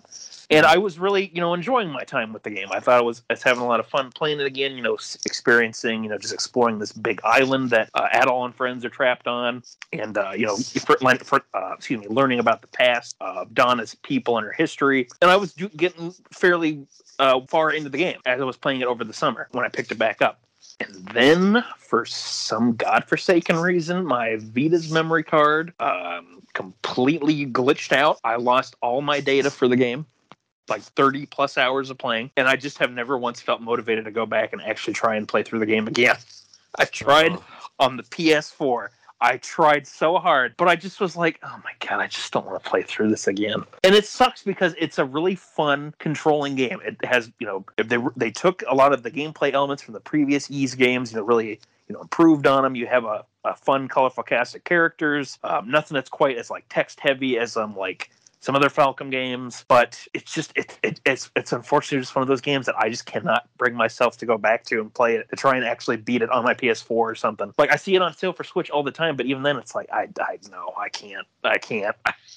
It's just, after what happened with my save file, losing so much progress from that summer, is just no, I can't. It's a wound that I'm not gonna go. It's a wound that has not healed. So, man, It's on the What's funny is I started playing this in January. I got about 8 hours into it or something right at the beginning of February before I got a game review and suddenly had to switch gears for a while. But this is one I'm going to come back to this year. It is. I began like 3 different games in December, January that I need to come back to. And this is definitely one. I've never played an Ys game before. I've enjoyed my first 5-6 hours, but who knows? I will say though, if I lost progress at this, I would not load it up again. So yeah, maybe someday. I'm only 5 hours in. If my 5 hours disappeared, I don't think I'd go back to it. But So that's why this one's on the meh list. The game itself, nothing wrong with it. It's fine. It's a fun entry in the series, but it's just a personal thing, man. I just can't go back to it. Right. Maybe one day, but not that day is not anytime soon. But what do you got next? What do you got next for us, Platty? Well, I'll stay in the SNES era, and trigger warning here. You know what's funny? I was just about to guess that. Chrono Trigger. Platty's gonna die. This is the only game actually on my mail list that I beat. And you know what? It's fine. It was a game. And I played Lufia next, and I really liked Lufia. And I played Lufia 2, Rise of the Sinistrals, and I really loved that game. And then I played some GBA game over that. And you know what? I don't think this was even the best game that I played in a 3-month period that summer. Because I didn't play this game until like 2002, 2003. I think this is when I played Lord of the Rings, the Two Ages GBA tactical game, and and I kind of like that game. Like, there was nothing wrong with Chrono Cross. It was just another game. It was like, do you mean Trigger? Oh, Trigger. No, I played Chrono Cross later, and I really love Chrono Cross. Oh, Like man, I have good memories from Chrono Cross. Chrono Trigger, it's like I played it. I do remember playing it. Like, and I was fixated for a while on it because it's got the blonde hair girl from the past, Ayla, in the game, and she's 100% ripped from this book series called, I want to say Earth's Children by like Jean M. Auel, Auel or something like that. Yeah. I know what series you're talking about. Yeah. At Clan of the Cave Bear, there was a movie in the 80s starring it. And back in those days, I had a lot of free time and I would listen to books on tape for ages. And really, the only reason I ever listened to these books is because I was in the library one day and I'm like, what's the biggest freaking book they got on tape? And I was like, look at this fucker. It's like 30 cassette tapes here. Double-sided. Hell yeah. I'm going to be listening to 45 hours of this book. And it was Clan of the Cave Bear. And then I listened to the other ones. And I don't think I've ever listened to anything else, a history book about Neanderthals and whatever. It was a drama set in Neanderthal and Cro-Magnon time. So interesting at the time just to sit and listen to these, like, they're probably like 1,000-page books. They're gigantic books. But really it was like, oh, hey, there's a Chrono Trigger character named Ayla, a blonde from the ancient past. That was what this girl is in the book. And that's my biggest memory of Chrono Trigger. Ayla. Man, I'll tell you what, Penny's not going to talk to us after this episode. I don't think anybody's going to talk to us after this episode. No, I don't think so. I think we're just going to be on the shit list for life. Yep. I wonder if I could block RP Gamer cohorts from hearing this one. Well, they kicked off that site. They're gonna be like, you have some explaining to do, young man. Yeah. All right. My history lessons are shit. That's why you're a math teacher and a computer teacher. Yep. I'm not teaching any ancient history because. Yep. Oh boy. All right, well, I'll just do, I got an Atlas doubleheader coming up for this one. So for my next meh one, I'm going to talk about Persona 4 and 5. So wow. I know I had my double barrel. I know, yeah. I know I had my big old rant about this back when we did the games we hate or love to hate, whatever we called that episode. Mm-hmm. And even though, I had some pretty choice words about the community for these games, I don't think the games themselves are bad. Like, they're not for me. Like, I totally will be flat out front with it. They're not for me. But that doesn't mean that I hate everything about them. Like, the combat is still that same fun Atlas Shin Megami Tensei style combat. And it's very enjoyable. And so is creating your own personas. When you're seeing all these different creatures that, they're demons in the main series, they're personas here. But, they're still familiar faces. And you're like, oh, this is, Anubis, or this is a Bugbear. This is, good old Jack Frost. So there's that sense of familiarity with that one. And I do like some of the characters and some of the story stuff from these games. But at the same time, it was one of those games where like it just took me several months to beat them. I enjoyed my time with them, but it's really it just comes down to the fan base. It's totally soured my opinion of this franchise as a whole, and but I am meh about the games themselves because I played through them, I beat them. I thought they were, the main ones were okay. 5 had some pretty enjoyable spots. It was a good looking game, had some nice style to it. And the combat, and dungeon exploration felt like a real big step up from 4 and 5. And 4, even though it's just, I'm kind of whatever about its characters other than a small handful of them, there was still stuff that I enjoyed about it, like, the TV world aspect and how it's the characters sort of confronting that other side of themselves. Stuff they're not necessarily want to, think about. It's all relatable stuff, but just, they're just aren't for me. And I will, I'll be completely honest up front about it. I have my issues with them, I get joked about with them. I joke about them. People joke about them with me, just how it goes. But I do want to make it clear that I do not hate the games themselves. They're just like 4 and 5. They're just meh. They're not for me. So just leave it at that. So you never saw this coming. But one of those games was going to be on my top list until I realized I couldn't count to 5 correctly. And I had 6 games there. Oh, that was the mystery one. Okay. That was the one that I cut. I cut Persona 4 Golden off my top 5 list. Oh, I thought you were going to say 5. Because you made the joke of you never saw it coming. So I'm like, oh, he's going to be Persona 5. You put both games togetger. Why can't I put both of them together to make a joke? This is true. Very true. You never saw that coming. You really didn't see it coming because I did an end around. This whole episode is just full of curveballs. Dodge to the 4. Oh, that was a curveball completely. So this whole episode is just nothing but curveballs. It really is. And I'm going to walk out my door tomorrow and get hit by curveballs from people throwing shit at me, rotten tomatoes and whatnot. All right, well, this might be the game that gets you to throw a curveball and knock me in the back of the head. But there was a really fun game that I started up like last year, I want to say, maybe 2 years ago, on the Switch. I had my misgivings because I'd avoided it for 20 years and the series for like 15, 20, something like that. And, I was like, man, this is a fun little card game, and played a card game for a while at the beginning. And then I walked out of the city in FF9 and started having those ATV battles, and I died a lot. I don't know how I died so much. I died the laughter is actually the appropriate response here, because seriously, how the fuck could I die 5, 6, 7 times in 2 hours in Final Fantasy IX? Getting party wipes in the opening chapter story. Here, learn to play this game. You died. You know what? Had I kept with it and got the muscle memory with the action time battle or whatever, I'm sure it would have been a much better experience. And this is actually one I think I would go back to someday with the better mind frame, or like you said, just turn on all the cheats for a bit and then just experience the story, because I wanted to play the card game more. I was like, why wasn't this a game? Damn it! Maybe that's what I should have Pratchett. It's a card game with some battles to get through to the next card game. There you go. It can just be my SteamWorld Quest Part 2. There you go. FS/FX9. So to me, it's the active time battle system. Honestly, I didn't even have a problem with the graphics. I know I hate PS1. I didn't even get far enough into this for that to be an issue. It was, man, I really suck at active time battle systems. It's okay, Platty. I don't hate you. I'm just going to write you a strongly worded letter. Yeah, this is more of the meh. I'm ashamed of myself.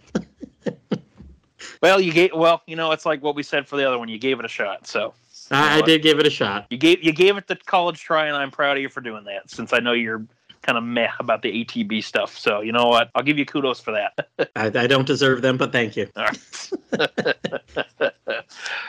Okay. Well, I'll go on to my next one here. Again, this one's going to be pretty quick and short and sweet. It's Shin Megami Tensei Nocturne. Oh.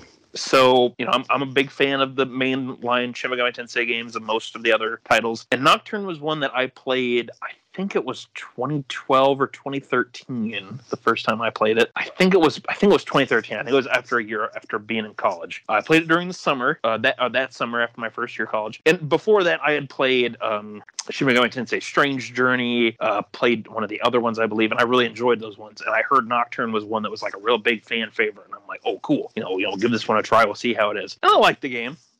It's one that I picked up the HD remaster on my Switch, and I've revisited it a few times over the years, both before the remaster and after. It's one of those games that I can play it for a little while and then just put it aside, play it for a while on the side. Reason why it's on the meh list is because I like the game, but I don't like it quite as much as I do Strange Journey or Shin Megami Tensei 4 or the recent entry Shin Megami Tensei 5, because it's nothing against the game itself. It's perfectly fine, but it's one that I think I kind of liked how Strange Journey and 4 handled its character and story stuff a bit more. Whereas with Nocturne, I've come to appreciate it more the older I've gotten, where it's more of a minimalist kind of story, where it's more about you explore the world, you kind of learn these details by talking to NPCs, or you do some of the side quests. Kind of gives you a little more info, sort of kind of Dark Souls kind of storytelling, where it just gives you a little bit of info here and there. You kind of fill in the blanks yourself, some of the breadcrumbs that you get fed throughout the game. But this is one I just put on the meh one just because, again, I like the elements of it, but to me, I just enjoy playing other games from the series a bit more. Mm-hmm. It's just different things that some of the ones like Strange Journey does that I like a bit more, like with SMT4, with how it handles its press turn combat system.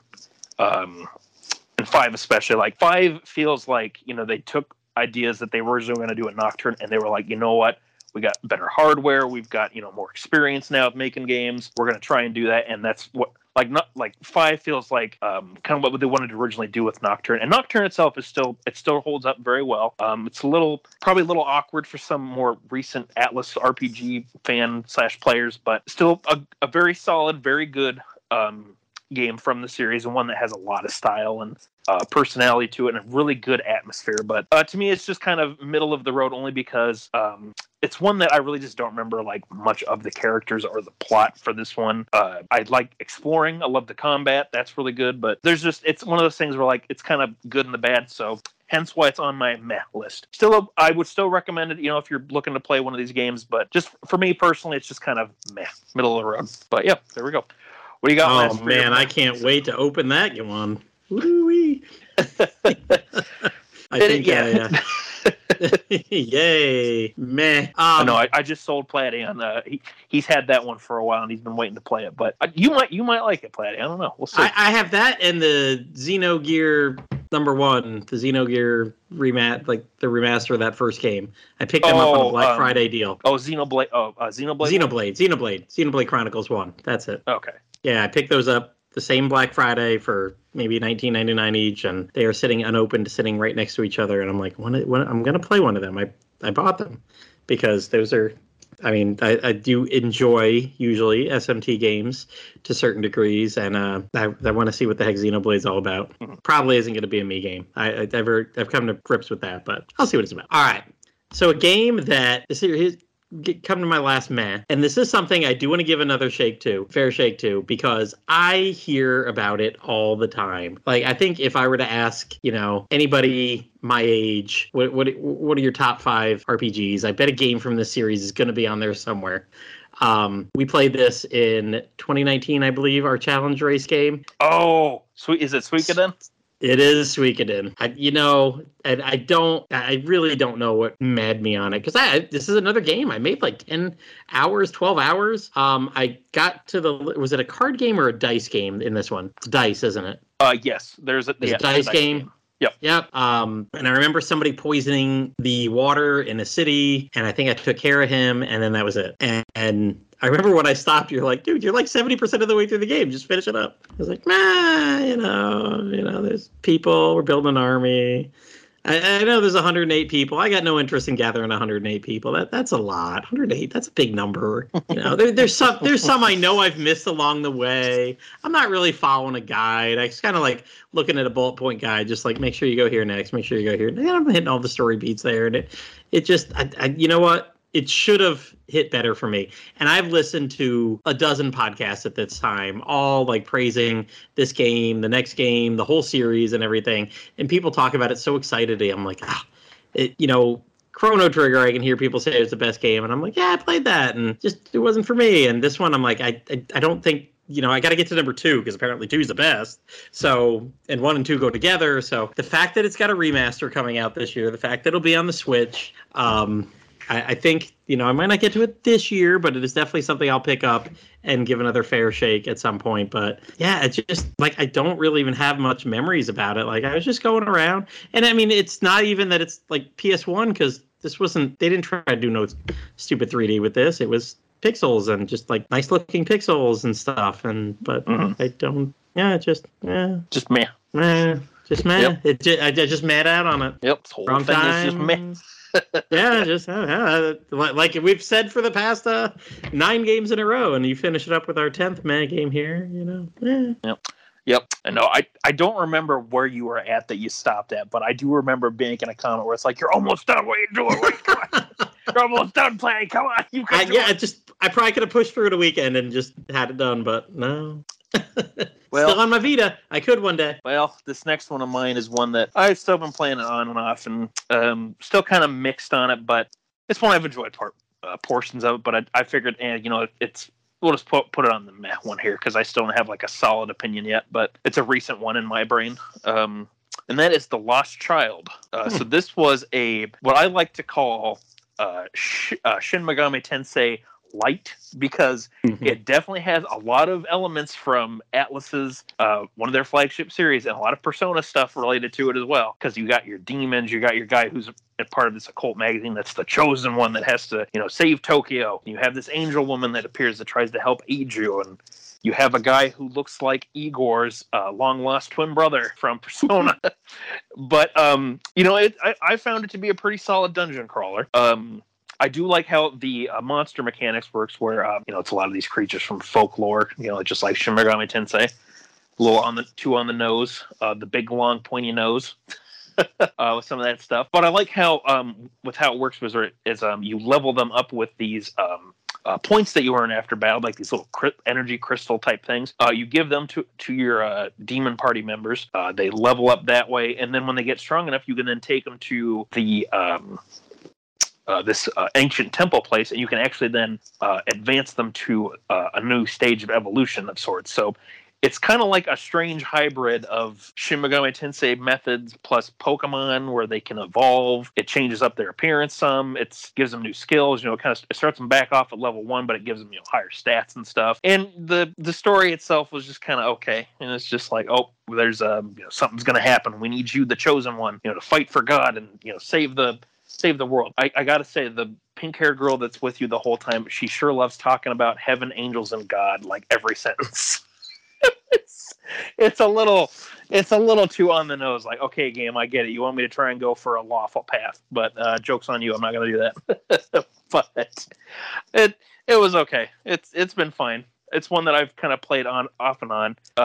Like I'm always up for trying a new dungeon crawler, and I've enjoyed the dungeon crawling elements and the combat stuff. It's pretty simple, but it's very satisfying when you can build up your I forget what the meter's called. It's at the very top of the screen that fills up. When you get that to just full enough, and you use it to shoot off this like powerful bullet that can just obliterate enemies, and you have these different bullet types to tear through their weaknesses or just like cause a huge amount of damage to them. So there's some satisfying stuff to it. Just a little rough around the edges, but I think it's a good idea. Just if this team that made this game, they make another dungeon crawler, maybe not. Don't try and rip off Shin Megami Tensei quite so much. You have some good ideas. Just do your own thing. Who made this game? It's some small developer. It was published by NIS America. Yeah. They were not the ones who they were not the ones who developed / created the game. They just published it. And I don't like that. Their website kind of looks broken here for this one. Yeah. I clicked on the website from the eShop, and it's like, well, I don't think they really have a game page anymore for this. No. So, from my understanding, this was made by a small developer who Kadokawa Games. Yes. And what was really funny is that right at the beginning of the game, one of his characters from the previous game he made shows up and is like, oh, I see you're new, you're starting this adventure here, you're this chosen one, but I think you could use a little extra help. And he just gives you a character from the last game that the guy made as a playable demon on your party. He just gives them to you, and the character's like, what am I doing here? All right, I guess I'm working for you now. All right. So you get stupid little moments like that, which I thought was kind of funny. They did that, but yeah, I mean, there's some good ideas here. It's just it's meh, because it's like you should have tried to go for more of your own thing a little more. But it's been fun playing it. Just oh wait, you know what? It's not. It is not Kadokawa Games. That was the Japanese publisher. Because I was like, wait a minute, that's Demon Gaze and Relayer and a couple other. My goodness, it's a developer Crim, which doesn't even have a link on Wikipedia. Like, I don't. You know what? I will say, looking at some video of it, it looks like a mixture of I've played an indie. What is that?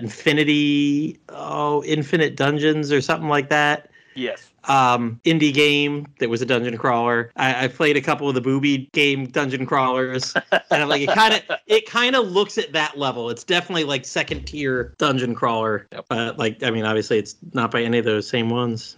Interesting. Yep. I think this was just a small developer's opportunity to make one, and it's okay. Just it's one I would say if you're looking to try it out yourself. Just maybe wait for it to be on a nice little sale.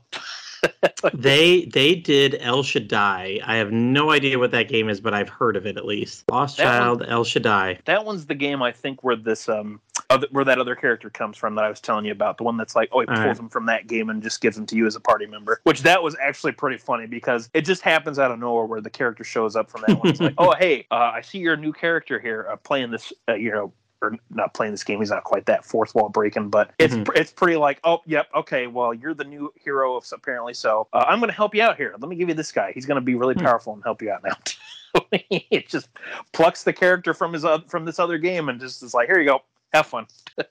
It was dumb, but it was kind of funny. So, but yeah, that's it for my mech games. I think now it's time to get on to the big to the final portion of this show, Bum, bum, bum. the favorites. The favorites, the good stuff. But before we get to that, we have to take our guesses.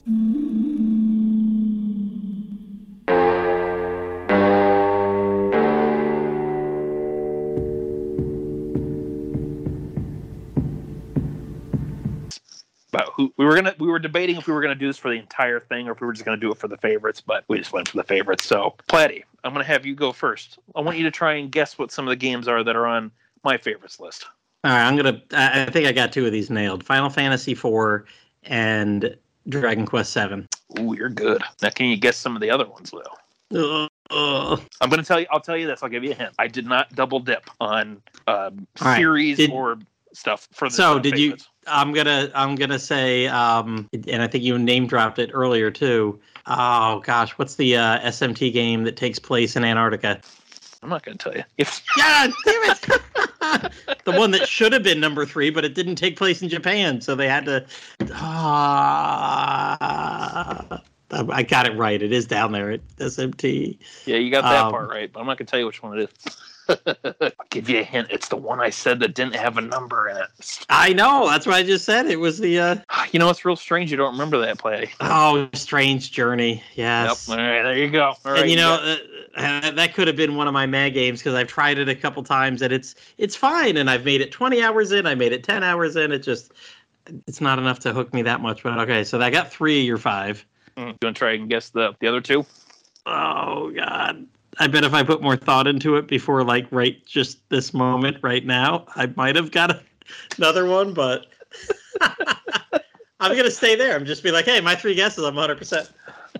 All right. So for my guesses for yours, I got a few down here. Right. I actually put these in just before we started recording. So you put more forethought into it than me. All right. Well, the first one, I'm pretty sure, again, these no particular order. I'm guessing one of them's going to be Persona 4 Golden. Oh, I told you earlier that was going to be one, but it got bumped. Oh, it did. Okay. Wow, it did get bumped. It's like right there at 5A or 6. So okay. it is not going to be one I talk about. But you know what? For the past 2 weeks, it was on my list until I realized I had 6 games on there instead of 5. You know what? That actually does surprise me because I remember you telling us after you played it that it was one of your favorite top 5 game. Yep. Yeah, I remember you telling us that because you messaged me too about that one. And you were like, "Oh, easily top 5." Okay, so that I will say there's going to be some recency bias that got that bumped. Is one of them Octopath 2 then? Wow. Yes. Oh, okay. All right. Okay. And I was total shot in the dark on that one there. That's literally one I just thought of just because of what you just said. And that very recency bias, because, here we are recording it. Octopath 2's been out for 6 days, but I've had it for about a month to play the review copy, and it's amazing. I got to finish writing my review, and RP Gamer, spoiler, I'm going to try to go for a 5 out of 5 on here. If I can write a really good review, I'm going to give it a 5 out of 5. My gosh. We might have to... I still don't have my copy, damn it. So no major spoilers. I mean, right. I'll beat around the bush about why I right. like it. I mean, honestly, it's like the first game, but it tweaks little things, and it just does JRPGs right, man. All right. Well, that's good to hear. So, okay. So for my other guesses, I'm going to say Dragon Quest VII is one of them. I'm going to say Trails in the Sky, number 3, is one of them. And the last guess I had was Ni no Kuni 2 because of Roland. So you got the series, but not the games. Although you very much could have, those very well could have. I actually didn't put Dragon Quest VII in there because I'm going job heavy elsewhere. Really? You didn't pick? Yep. Oh my gosh! I'm surprised you didn't put 7. I figured for sure that was going to be the one game that we both had on our list together. And honestly, you know what? The Dragon Quest I have on here, my first note is I would have put Dragon Quest VII on here. It's probably Dragon Quest 4 then, isn't it? No. Oh, damn. Okay. Well, we'll save them for a surprise. We'll have to sit back and listen then.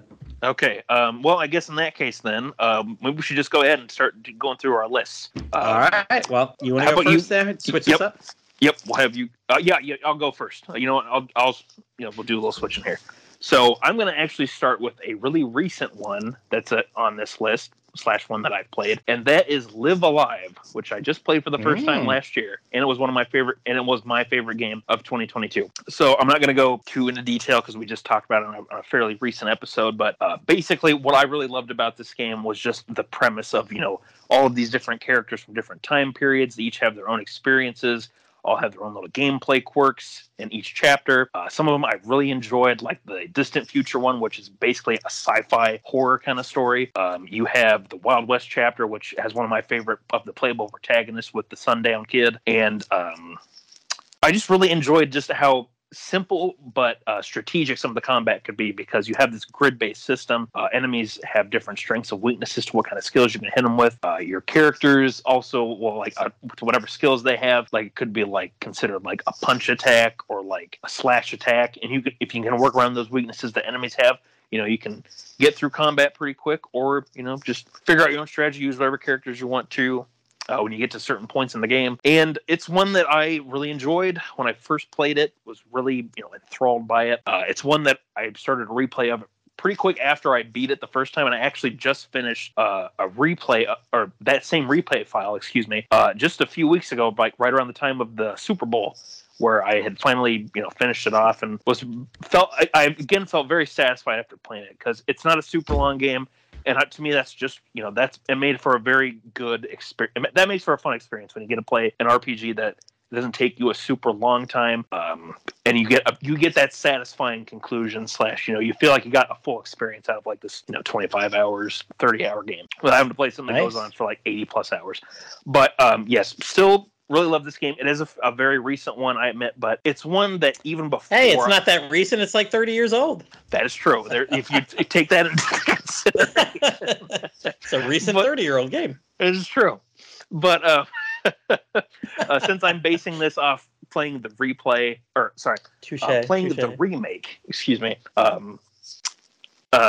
that's why I'm considering like a recent one, because this is one that before I did play it via the remake, it's one that I always had this interest in, because I remember, I think it was in my college years if I remember right, that's when I started learning about some of these Square Enix RPGs that we had never gotten, had some fan translations floating around, and 3 of the ones that I always saw pop up was Bahamut Lagoon, Treasure of the Rudiris. I don't remember the exact name of that. Rudris, I believe. Rudris. Thank you.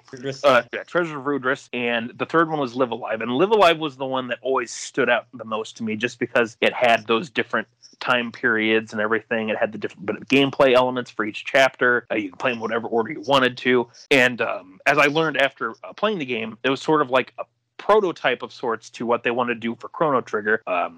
But rather than, with like it's actual time traveling, it was more like, what if these different characters from these different time periods, had their own like adventures, and there's sort of connecting elements to them. So yeah, this is one that I always kind of had interest in. Finally getting to play it, and being super excited for that remake last year. I've loved the game. I still love it, and it's one that it's definitely left an impact on me, and it's one that I'm really glad that we're finally got an official Western release for it, and this great HD 2D remake, and I'm hoping that it will come out to other consoles in the future, so people who have PC, PS4, whatever, that they'll be able to play it if they don't want to just buy a Switch. But yep, that's my first one for this list. So what do you got for your first one, Platty? All right, so I'm going to read the first line here, where I wrote, I'd have put Dragon Quest VII on here, but honestly, the characters, other than Kiefer, aren't nearly as good. And dear God, I fucking hated Maribel and the look of Hobo Link. Other than that, honestly, like, Dragon Quest VII could be like my 1B game favorite in the series. I do love that game. I have many great memories. Like, my memories of Dragon Quest VII are the reverse of my Legend of Dragoon, because when I eventually did get divorced and moved out, like, that was my comfort game for like 4 months. Come home, put a couple hours in Dragon Quest VII every night, and just feel like I'm fine. This is going to be good. Life is all right. And, that was my second big playthrough, and I played it again on 3DS. I really do love Dragon Quest VII. But I think, in big recency bias here, and based on, like, I can't really point to anybody that I want to say F you to in the cast, Dragon Quest XI. Like, okay. Top to bottom, best cast in the series, I think. Again, 4, I love it. It's my favorite, like, classic game, and great cast there. But I like there's a couple characters there I just someone to never use when you come to Chapter 5. Dragon Quest 11. If I needed to rotate somebody out because they were low on MP, well, that next person that I rotated in, they would just stay there until I had the same problem. I never really had the feeling like, I got to get this person out of my party. Like once they came in, they were there until they got knocked out or I needed somebody else's skill. Somebody else was needed at the time. Like I just loved the cast, and what an epic story. As much as I love going town to town and solving problems in 7 and unlocking the islands, I love doing it here and then kind of doing it again with when you had to go around and do it again. It was beautiful. It looked like a better version of 8, which again could be like another top tier game for me. It'd be like my 1C probably. And just little tweaks like the battle changing to picking someone and doing their action right away. Instead of just, picking everybody's action and going ahead. Just, I don't know, other than the hair on the hero, I really don't have a harsh thing to say about this game. And I think that's why I'd put it the 1A version of Dragon Quest in my head. But, if we recorded this next week, I could have very easily gone with 7. The day of the week, it's rough, but it's right there. So Dragon Quest 11 I'll put as my one of my top 5s. All right. Well, you know what? I had a similar issue with one of my choices, and actually one of the ones that you guessed when it comes to one of my series, but we'll save that when we get to it. Next one that I'm going to talk about is actually a game that was on your math list. It's Earthbound, one of my favorite games. So give a little bit of context. So like a lot of kids and a lot of adults my age, first experience with Earthbound was through Super Smash Brothers. I was like 1 or 2 when Earthbound came out on the Super Nintendo, so I had no idea what a video game was. I couldn't walk or talk or nothing. I was a little baby, so I had no idea what video games were by any means. So a few years go by, Smash Brothers 64 comes out. I rented it on occasion from the video store, and I remember one of the times I rented it, there was the full roster was unlocked, and it's like, oh, there's Luigi. Oh, there's this guy called Captain Falcon. Oh, it's really cool. Who's that character? Ness. Who's Ness? I don't know who that is. It must be some sort of, for whatever reason, my stupid kid brain was like, oh, if it's a character I don't recognize, it must be a Mario character. I don't know why. For Nintendo stuff, that's where my brain went, but there we go. So I didn't know who Ness was, but I'm like, oh, okay, I'll play as him, try him out. Then a few years go by, I get my GameCube, and I pick up a copy of Smash Brothers Melee. Well, it was my first big purchases from money that I had earned from doing stuff, so it's really exciting, and there was Ness again. Started learning then about Earthbound properly, and Smash Brothers Brawl comes along. This is where starting to use the internet more, so knew about Mother 3, which was the sequel to, I say sequel in very loose quotes, to Earthbound / Mother 2. Lucas is being added to Smash Brothers Brawl, and Ness is going to be an unlockable character again. Okay, great. We get 2 protagonists from the series, and it's at this point that I'm starting to be like, I've played as Ness all the time in Smash Brothers because he's one of my main characters. I've used him for years, but I've never played Earthbound. I need to look into Earthbound. And I remember watching some gameplay footage on YouTube. I watched the final boss, which was definitely a bit of a mind screw because you don't expect Gygas as your final boss from a game that looks like Earthbound. People have talked about that plenty though, so I'm not going to go into that one. But I did eventually get my hands on a copy in, I believe it was 2009, thanks to the help of a friend of mine who was able to find a copy that did come with the original strategy guide for the game. So that was pretty cool. Ooh. And I played that for that summer, like 2009, I think it was. This is like a decade ago, so I could have my memory might be a little fuzzy on the exact year. But that was a game that I was really glad that I was finally able to play it and experience it, because it was one of those games that just, you kind of sometimes, I don't know if you have had this Platty, but sometimes there's a show or a movie or something you see and you're like, I think I'm going to like that. I think I'm really going to like that a lot. Mm-hmm. And it just clicks with you. That's one of those cases where this game really clicked. Combat, is pretty simple. It's very, I'm not going to go into story stuff and, do all that because we've talked about this in other episodes. But what I really liked about Earthbound was that the combat was pretty easy to pick up and understand, which makes sense because it was inspired by Dragon Quest combat. In a recent playthrough, I learned how, like just recently, just like last year or so, when I replayed the game when it came to the Nintendo Switch, I learned that there's actually a lot of use for like status ailments. There's some secrets I didn't know about. It's a game that I always kind of learn something new whenever I go back to it. It's a very simple like gameplay wise game, but I think that's one of its strengths is that it's sort of like a comfort game for me. Kind of like how with Dragon Quest being a series that brought you and I together and so many other people who we have on the podcast. It's kind of a comfort food kind of game, and that's what Earthbound feels to me. It's very silly. It has some very fourth wall breaking kind of moments. The dialogue can be kind of goofy, but then you have some of your moments where it kind of does the turn where things get a little darker and a little more serious, and there's this serious, there's the threat of Gygas and taking over the world and everything, but you can stand strong and you can defeat him. You have to gain strength and travel, and that's what I like about Earthbound. It's just a nice little adventure. A lot of charm to it. I love the Charlie Brown-esque look that the characters have to them. That's one of the first things I thought of when I saw the graphics and seeing Ness as I got older. It's like he kind of looks like he'd fit in with the Peanuts gang. Like he's like the long lost kid that lives down the street or something from Charlie Brown. But it doesn't help too that Ness has a black and yellow color scheme for one of his costumes that looks like Charlie Brown. But this is just a game that like for people who are like, oh, this game's so overhyped, it's so simple and blah blah blah, that's fine, that's fair. If it's not for you, don't like it, that's okay. If you're just kind of meh, whatever. This is just a game that for me, I think I played it at the right time, and it's one that I've always had sort of an interest in, especially from learning about it from Smash Brothers and finally getting to play it. It's been an experience I've always loved returning to and replaying it over the years. For a while, every summer, I actually would replay that copy that I had gotten in 2009. Eventually, I stopped doing that, but then it became available on the Switch. It became available on the Wii U. I have it on the SNES Mini, because that was one of the games they announced for it was going to be on it, and that was really cool that Nintendo put that on there too. But it's one that I've always enjoyed just revisiting and replaying it, and it's always a fun and just a nice experience. Nothing that's too complicated. There's fun stuff you can do to make it a little more challenging for yourself, but it's a nice quality game in my opinion, and it's a Super Nintendo classic. Anyway, I've been rambling a bit for that one, so I'll stop my rambling. All right, so you guessed the right series, but putting a lot of thought into it, you didn't get quite the right game. Definitely Trails in the Sky 3 with Kevin as a protagonist. Mm-hmm. Amazing. But I did go a little different, because that game, like half the games in the series, just blows up the cast. By the end, you've got 6 parties of 4 or something like that. You can have 4 parties of 6. I don't know. Or maybe there's 16 people in it. I don't know. There's a shitload of people in that game, because it's basically all the playable characters from Trails in the Sky.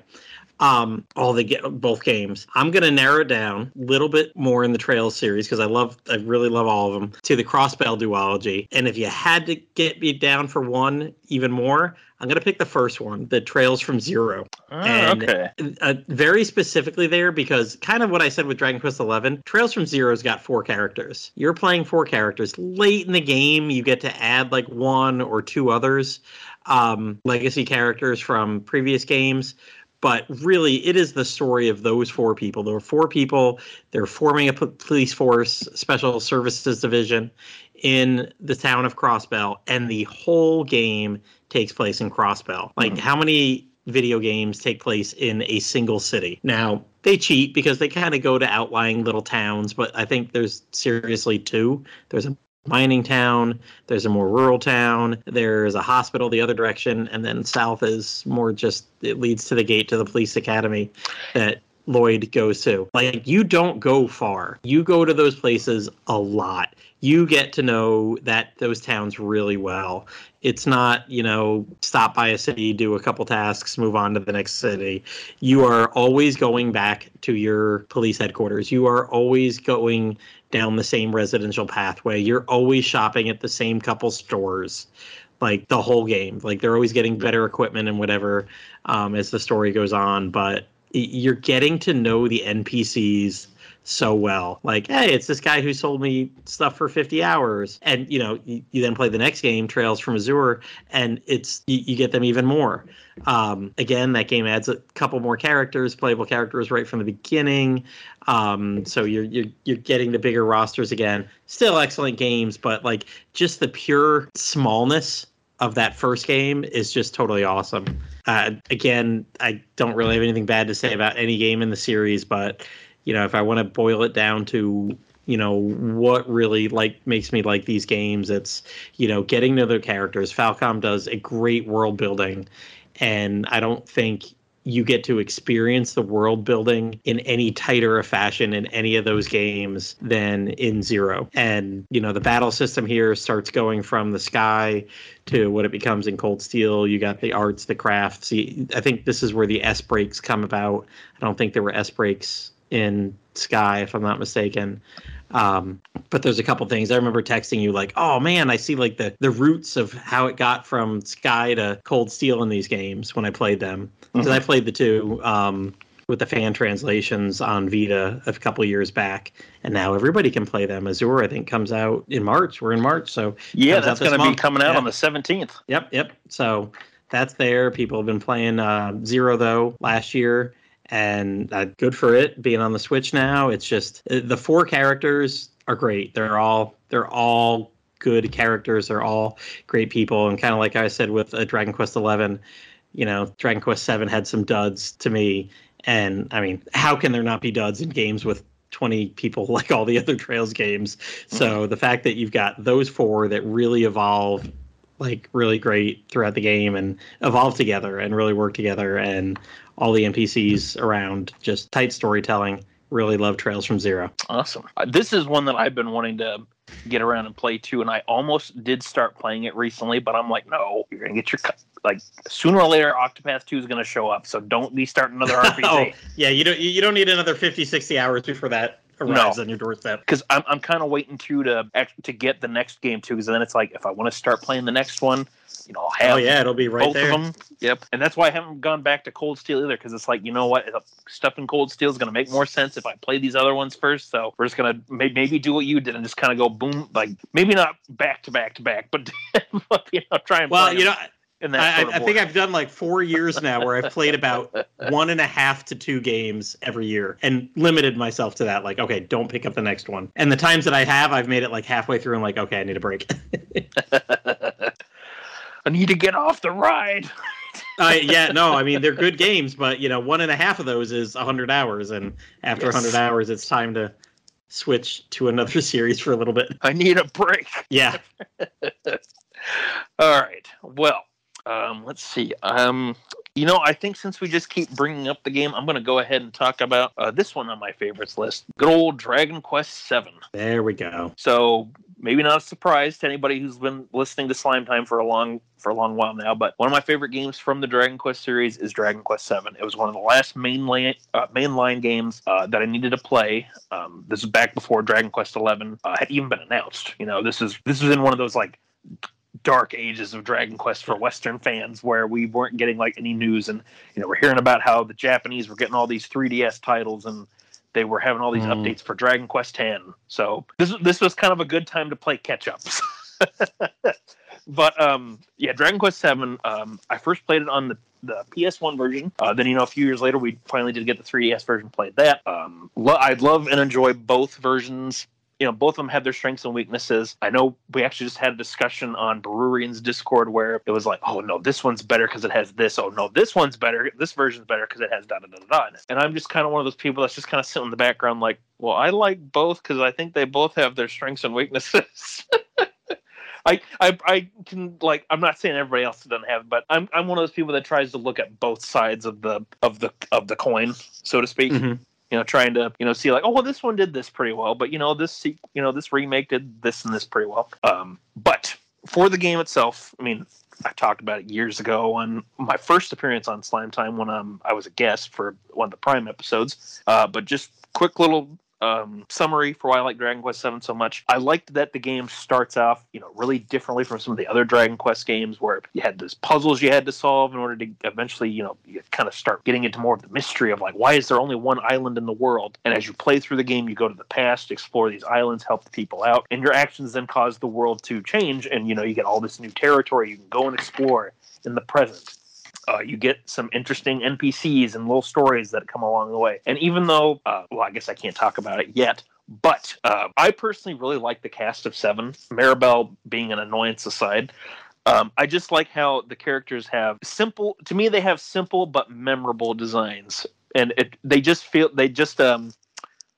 stood out to me because to me, they kind of have a different look than some of Toriyama's designs. They're not quite as out there as Dragon Quest VI characters look. They kind of feel like they kind of reeled it back a little bit more. And I like the main playable cast. Maribel kind of is like, whatever. But I've kind of softened up to her. She's over the years. She's still annoying, but she's just kind of whatever. I like the rest of the characters a lot. Like Ira, she's a really cool, she's this cool warrior from the Romer tribe who's also the skilled dancer. You have Sir Mervyn, who's this, thousands of years old warrior who, fought along the forces of the Almighty to take on the Demon Lord. And even though he's, a fish out of water type scenario where he's in this completely different time period, as soon as you talk to him and you finds out what's going on, he's like, all right, I will help you however I can. Lead the way, young master, blah, blah, blah, whatever you name the hero. And you have, good old Gobbo / Ruff, who only cares about food and just wants to make everybody happy. Very simple characters. And I mean, there's definitely Dragon Quest games with stronger casts, but this is one that for me, I just like the playable group of characters. They're very, I don't know what word I would describe for them, but it's just a nice little cast. I guess I don't really have a really good way to describe it, unfortunately. I don't have any notes for this part, but I just really enjoyed how the gameplay loop was for Dragon Quest VII. I liked the job class system a lot. I thought the world of the game was really interesting too, and how the further you get along and the more you start to learn, this is why, the parts of the world were sealed away, and why was Estard Island the only island that existed? And, you get all those kind of details, and I think you get a cool little twist towards the end of the game too, where, I guess it's okay to kind of spoil this one, but you beat the big bad, you get this strange cryptic message, and then things start taking a nosedive or what seems like it's going to be the absolute worst before the heroes all, reunite again. And, they go off to storm the Demon Lord's keep to, stop his plans that he was trying to put into action. And, for as long as this game is, it didn't ever feel like a slog to get through either version. I did take a little bit of a break at one point with the PS1 version. So I was like, I kind of want to play something else for a while. But it was kind of like with Octopath Traveler 1 when I played that, where it wasn't necessarily out of boredom. It was just more like, hey, this is a good stopping place. I'm going to play something else for a while, and then I'll come back to this later. And, Dragon Quest VII is a game that ever since playing it, even as a kid, kind of being aware of it with Dragon Warrior 7, with it being featured in the back of my Dragon Warrior Monsters 2 guidebook. There's always a game that kind of stuck in the back of my mind. And years later, finally playing it, it was like, you know what? I'm glad that stuck out in my mind, because this is something that, once I finally was able to play it, I really enjoyed it a lot. So that's why it's on my favorite. I think some other Dragon Quest games do things a little bit better, but when someone asks me what's one of your favorite Dragon Quest games, 7 is usually one of the first ones I think of, just because of my experiences with it, and just I enjoy what it does for with how it handles its gameplay and the job system and all that good stuff. So yeah, that is my third one on my list. So that was number 3. So now we're on our I got to do my number 3. Oh yeah, you got to do your number 3. You went first. Doing this backwards. I know. Throw me off. You know what? I'm typing them into where show notes, and I'm like, wait a minute, what happened here? What do I have Yankees on twice? Oh yeah, that's what I'm gonna go first. All right. Okay. So sorry. What's your number? Now that we're on number 3, I'm gonna talk about it number 2, because I have really enjoyed a game that I spent the past month with, and I just beat it 2 nights ago, in the middle of writing my review. And like I said, this is actually going to be we can rate games whatever we want on RP Gamer. Our editor doesn't say no, that game's not a 5 out of 5. You can't do that, because we don't all play all the games. They just say, hey, if you're going to rate this game 5 out of 5, then you better write it like it's a fucking 5 out of 5. Don't say the battle system was fun and the people were fun and 5 out of 5. like talk it up. And they'll even say, they're like, listen, right now this reads more like a 4 out of 5. If you really want to rate that 5 out of 5, take this 2 sentences, make it a paragraph, da da da da da. So, I mean, we're not edited in that way at all. And I'm really trying to get it all in there before my first proofread. But Octopath Traveler 2 has been a 5 out of 5 for me. I know people behind the scenes, I've kind of, especially over the past week when I can talk about it more, I made more little, they still do this, they still do that. But honestly, they took everything that worked in the first game, and I think you and I both agree, like, the first game was pretty damn good. Mm-hmm. And, they addressed, what'd you say? Oh, sorry. I was just going to real quick say, like, with your comment about, how we both feel about it, like, Octopath Traveler 1 was a game that, even though it did take me a long time to beat it, it was one that, and even now I would say that it's probably been one of my favorite RPG experiences from the last, from this current, like, console generation, or however you want to put it. It's just was one that it did, like, pretty much everything right for me that I enjoy from a game. A little rough around the edges at some points, but you know what? I was enjoying myself so much, I didn't even care. But anyway, sorry, go on, Platy. No, and I kind of see it as the culmination of everything they've learned from the 3 Bravely games and Octopath. Like, to me, those are kind of linked in my head. So, like, this is almost like game 5 here. And, I know that obviously they and the Bravely's aren't the same, but you still got that same kind of feel in the battle system where, you can save up extra turns or extra attacks. And I think this game's kind of, like, also was one of the reasons I didn't put Dragon Quest VII on there, because the job systems in these games are so great. You have your jobs, you have your sub jobs. There's special jobs to go out and find hidden in the world. There's so much stuff to do with the jobs. There's little shrines out there that'll, you did this well. You can now have a better special skill learned from there. And then once you spend your job points, your JP on stuff, you open up passive skills, not just active skills that you can battle. You can use passive skills, and even though you can switch between jobs and your battle skills change, you could still use passive skills. Like, once I was a thief, and I learned enough thief skills, I got a passive skill that let me earn more experience by doing battles at night. And in Octopath Traveler 2, with just the touch of, like, the ZR button, you can switch between day and night. And let me tell you, I always went everywhere at night, just because I'm like, even though I didn't have, like, the thief skill, that, like, I wasn't necessarily always a thief, I would have somebody who had mastered that in my party to make sure, like, why not get that 25% HP bonus walking from here to there? So I would always have that. And I mean, first of all, it looks great. The first game introduced the world to the 2D HD style, and this one's got it again. Love the 2D HD style. Because my favorite graphics are kind of the really nice high-res sprites, or into, like, even 3D. I'm like, I like Dragon Quest XI because it looks like a cartoon. Everything else, I don't like hyper-realistic. Just give me my chibis, give me my sprites, give me my 3DS level quality. Yeah, you want that stylized look. Yep, I'm fine. I don't need to be walking around seeing every piece of the 5 o'clock shadow on my Grizzly broken down main guys, whatever. But Octopath Traveler 2, I actually really got into the story and the music more than I have in a game. Like you said, like, favorite console generation, like, the story and the music of this game. And Yangus, you're going to be probably more blown away than anybody. Like, I could pick up on musical tones in the different chapters. Oh my gosh. I was like, like, I think there's a guitar in the stuff in Particio's stuff, or, like, definitely, like, Hikari's got some Asian influence on the music in here. And is that more of a flute in this one? And, like, can't remember what the girl's name was, but you start off in a nice little forest town, and I'm like, my God, this feels like I'm hearing Hobbit music from Lord of the Rings. Like I'm getting that whole feeling from this little tranquil village in the middle of nowhere. Like, oh my gosh, you really did get into it, because normally you're not big on the music. I'm playing on mute or something, and, like, holy cow, like, I was getting what they were laying down, man. And the stories, one of the first things I did when I went into every town, I know they did this in the first game, but maybe I didn't do it as much. But, like, every NPC has a story that goes with them. Just a block of text. And most of it's just throwaway. But, like, there were some damn good ones in the game. I mean, there were some that were effing hilarious. There was like a dirty joke one that came out of nowhere, and then like the character continued the dirty joke. I was like, oh my God, that's hilarious. Like I actually had to go back and hit the the video button so I could go watch it again, because I'm like, did they really say that? Holy shit, they said that? And it was so veiled that it didn't come off at first. And I'm like, oh man, they just made a sexual joke out of that. That's hilarious.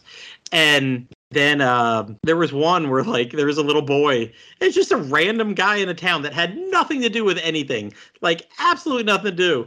It was just like this little boy had a stuffed toy, and for some reason you couldn't steal it. And I'm like, I can steal everything. I'm like level 60. I can go to everybody and just steal the shit. Or hell, even if that person's got an 8% chance of stealing, I can just save and reload, probably steal it in 3 or 4 tries. And I was like, why can't I steal this thing? And then I because there's path actions. You can go up and coerce information out of them, knock them the hell out, recruit them to join you, steal from them. But then with the 8 characters, they can do something in the day, something in the night. So you have like 16 different path actions. A lot of them are repeatable because obviously you don't have all 8 people in your party at any time. So there's like 3 different ways to get the information out of the people. And I did that to the boy, and it was like, yeah, this kid's pretty scared. So he's got this stuffed animal, and it's really like this demon thing. And he's got an agreement with it. Like when he gets scared at night, the demon's allowed to eat part of his soul. What? So he doesn't even remember being like scared and I'm like, holy fucking holy shit. I was not expecting you to go in there. Yeah. And it's like, and it works. The demon gets some of the kid's soul, and the kid's not as afraid anymore. And it's just the way it works for them. Oh my God. I did not expect the story to go that way at all. And like I said, like I have found no way, no shape, no how this kid part of any side quest or anything at all. It's just a random person that I walked into in the corner of a random town on the edge of the map. Like, my God. And I'm like, holy crap, they spent so much time on, and that's the littlest details. And then you've got 8 stories with the characters. A couple of them are just like, this could have been your JRPG trope of tropes. And then some of them are like, holy fucking shit, man. The body count adds up fast, and like shit gets real. And like, as I was complaining, it's the Bravely games. Like, I don't get to kill people. Like some chapters are just happy-go-lucky, and you're battling them because, hey, you know what? I want to be the best this person. I want to be the best comedian. Let's have a joke battle, blah, blah, blah. And you battle them at the end like, yay, we put on a good performance. And then some people like, you are, man, the smell of their blood, that was intense. Cool, they're dead now. And just like, holy shit, like, slavery and all this stuff gets discussed. And when we had the dancer, there was obviously the exotic dancer prostitute in the first one. You're walking in bordellos in certain parts of town, and Octopath too. So I mean, it goes a lot of places. And then of course the battle system's just amazing. They made like one little tiny tweak to it. They added a like an ultimate attack kind of thing. Okay. So like it would be almost like an S break for the other one. And other than that, it's 99% the same as the first one. And why not? And then they added these cross pass chapters that have been in the advertising, where you start getting partnered up. The guys partner up and actually talk to each other as you're going around the town and trying to solve a little problem. They're pretty small, but hey, it addresses what people said about the not a lot of character interaction in the first one. And I still think they could go farther, because like in the individual chapters, you still get something like, oh, what are you gonna, like, you get to the final boss and they're like, you're really gonna try taking me on? What are you alone gonna do against me? And like, all you gotta do is have that character be like, I have my friends, let's go. Instead of just like, I'll do it.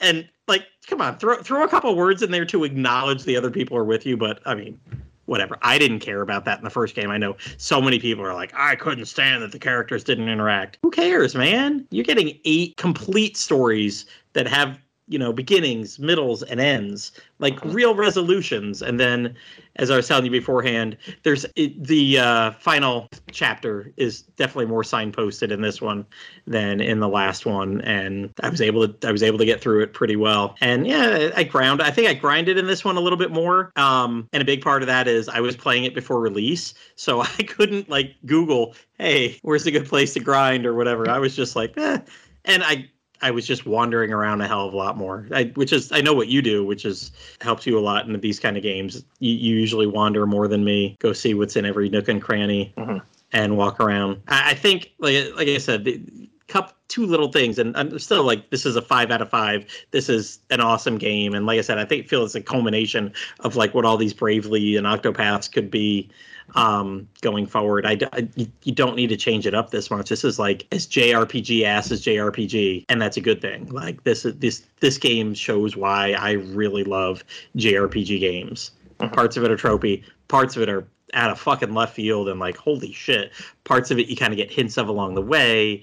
So the fact that they have 8 stories and it doesn't all have to be one or the other, you're getting parts of all of this all in one game, and it's really awesome. Well, that's pretty cool to hear that, because I've been kind of curious, like, because thankfully you've not been telling us like all these kind of details and stuff and kind of keeping us in kind of a low down, not spoiling too much stuff. But I only give the non-spoilery screenshots.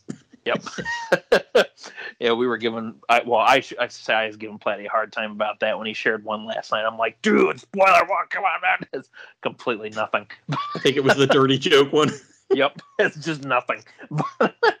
But no, it's awesome to hear that you have such a high opinion of it, and like you said, both of us really enjoyed Octopath 1, so this is definitely one that I'm super excited to play whenever my copy shows up. So I'm playing. Hey, you know what? Time, so you get it completed. Maybe you and I have a little another side quest with going in depth about it. I know.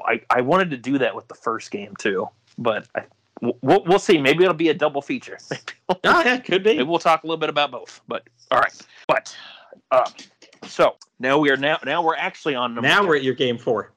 Yes, now we're on. We're down 2, to the top number 2, four, or whatever we want to call it. For my next one, this is a game that usually pops into my head when somebody brings up RPGs, like what's one of your favorite ones, and in particular, it's what I would consider my favorite game, my favorite RPG from Atlus, but also one of my favorite games from them is Shin Megami Tensei Strange Journey. So this is one that, again, it was one of those games that it just got stuck in my brain for whatever reason. So back when Nintendo Power was still around, they had a preview article for Strange Journey. It showcased some of the characters, showed how there was this strange like environment where there's like, looks like there's a shopping mall, there's this red light district, there's this like war-torn area. It's like, well, what the heck kind of RPG is this? Like, I mean, it's called Strange Journeys, but why is it going to such like crazy locations? And I remember the character design sticking out the most for characters like Bugaboo, Mastema, the Black-Winged Angel, Horcus, who's this giant pig dragon monster, who's like this is before I had played any other Shin Megami Tensei game, so I was just kind of like in the total dark on how things were with this series. But it always stuck in my head. So about 2 years later, after seeing that article, I had gone to see what was it? I think the first Avengers movie in theaters with a buddy of mine, and we stopped off at a GameStop after we got done seeing the movie. And when we're looking through the games, I see a case, a DS game case. I pull it out and I'm like, holy shit, I know this. This is from that game for Nintendo Power. Because I recognize the Demonica suit, which is this total like 70s, 80s ass looking space suit that character designer Kaneko made from who's one of the main designers for the SMT series from Atlus. It's this total retro looking suit, but it looks kind of cool too, in this odd, strange way, which is fitting. Strange Journey. But I finally picked up that copy because I finally found this game that I'd been always remembering in the back of my head, like, what was that DS game? What was that DS game about? It had all the strange pictures in it. And when I finally played the game, I absolutely loved it. Like, Strange Journey is one of those games for me. It's got a few little hiccups in its design, but for me, it's a 10 out of 10 experience. Like, I absolutely loved this game from start to finish. Why I like this game, just kind of quickly talk about it. I enjoyed the environments and how each area of the Schwarzwald is supposed to represent, something different from humanity. Where like the first section, Antlia, looks like a cave in Antarctica.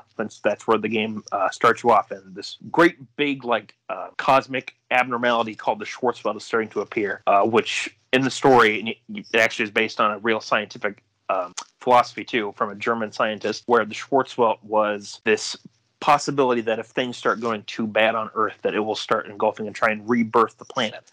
And that's essentially what's happening. So you're this team of top scientists, engineers, soldiers. Funny enough, Platty, you might appreciate it too. Maybe you noticed it when you played it that all of them have sort of a Star Trek sort of classification thing going on, where like soldiers are red, medical is blue, comms and stuff they are in yellow. So a little bit of a Star Trek influence there for color schemes for some of these characters, depending on what their role is. But I really enjoyed how it's these characters who are thrown into this situation that. There's parts of it that seem familiar because, like Sector Antlia, you have this cave that starts off in Antarctica. Getting back to that point, this cave that starts off in like Antarctica. It's a frozen, like wasteland kind of cave. But when you get far enough down into it, suddenly the scenery changes to this war-torn, rural village, like European kind of style setting, where you see bomber planes up in the sky dropping multiple bombs as they're flying over. When you look at the ground, you'll see that there are charred remains of humans. You get to the end of that section and you start learning where the demons are, planning to attack the planet, which is where you then start to running across how the demons are based off of different creatures from folklore, mythology, religions, all sorts of stuff from the real world. And as you travel through the Schwarzwald, you start to see that all of these locations that you go to are all based on different aspects of humanity and like how the demons view what humanity is doing is bad. Like you have Antlia with its war-torn section being like how humans go to war. You have Sector Carina, which looks like this just disgusting, like over-the-top shopping center where there's all of these crazy supplies and items and things all lining the shelves. Like you've got like stuff like the mundane like cereal, snacks, milk. And then you get to some parts where the NPCs tell you, oh yeah, if you look down this aisle, they have like tanks and missiles, and there's an alligator in a cage down there. What exactly is this place? you have this weird stuff going on, but it all ties into like how the Earth itself and like the creator of the Schwarzwald, which you meet very late in the game, views how humanity's like changing the planet for the worse, and that if humanity doesn't do something, the Schwarzwald's just going to completely engulf it. Everything's going to be reborn, and as you start learning more about this, that's when some of the other factions start coming into play. Like you meet the Blackwing Angel Mostema. You start meeting this mysterious barefoot woman with blonde hair, oh so subtly named Louisa Fair. I wonder who that could possibly be. But you start running into some of these other characters, and even you run into another group of humans that have entered the Schwarzwald who are trying to just conduct business and trying to use the materials and technology that they have picked up from within this, strange, anomalous location to take back to the real world, even though there's this giant black hole that's essentially engulfing the planet. All these demons are starting to appear in countries around the world. Militaries are trying to fight them off. They're just concerned about making a profit, and you come into contact with them. You eventually cross paths with some other characters, and even some of the characters that you've been with you for the entire game. They start to change as things go on. But they're characters that are with you for the entire game. So when seeing these changes occur within them, they kind of subtly happen over the overarching story before there's just this final moment where finally, like cements them like, okay, this character on the strike team, he's now in the, he's your chaos rep. He has sort of those little bit of that indication early on, but he's, such a close companion that when it finally does happen, you're just like, oh, no, like, no, I just, good companion just left. He's going on a different path than I am. There's a lot of stuff about Strange Journey. Like, I don't want to go too ramble and go talking too long, because I'd like to just talk about this at some point. Too late. I know. This whole fucking episode's just like, yeah.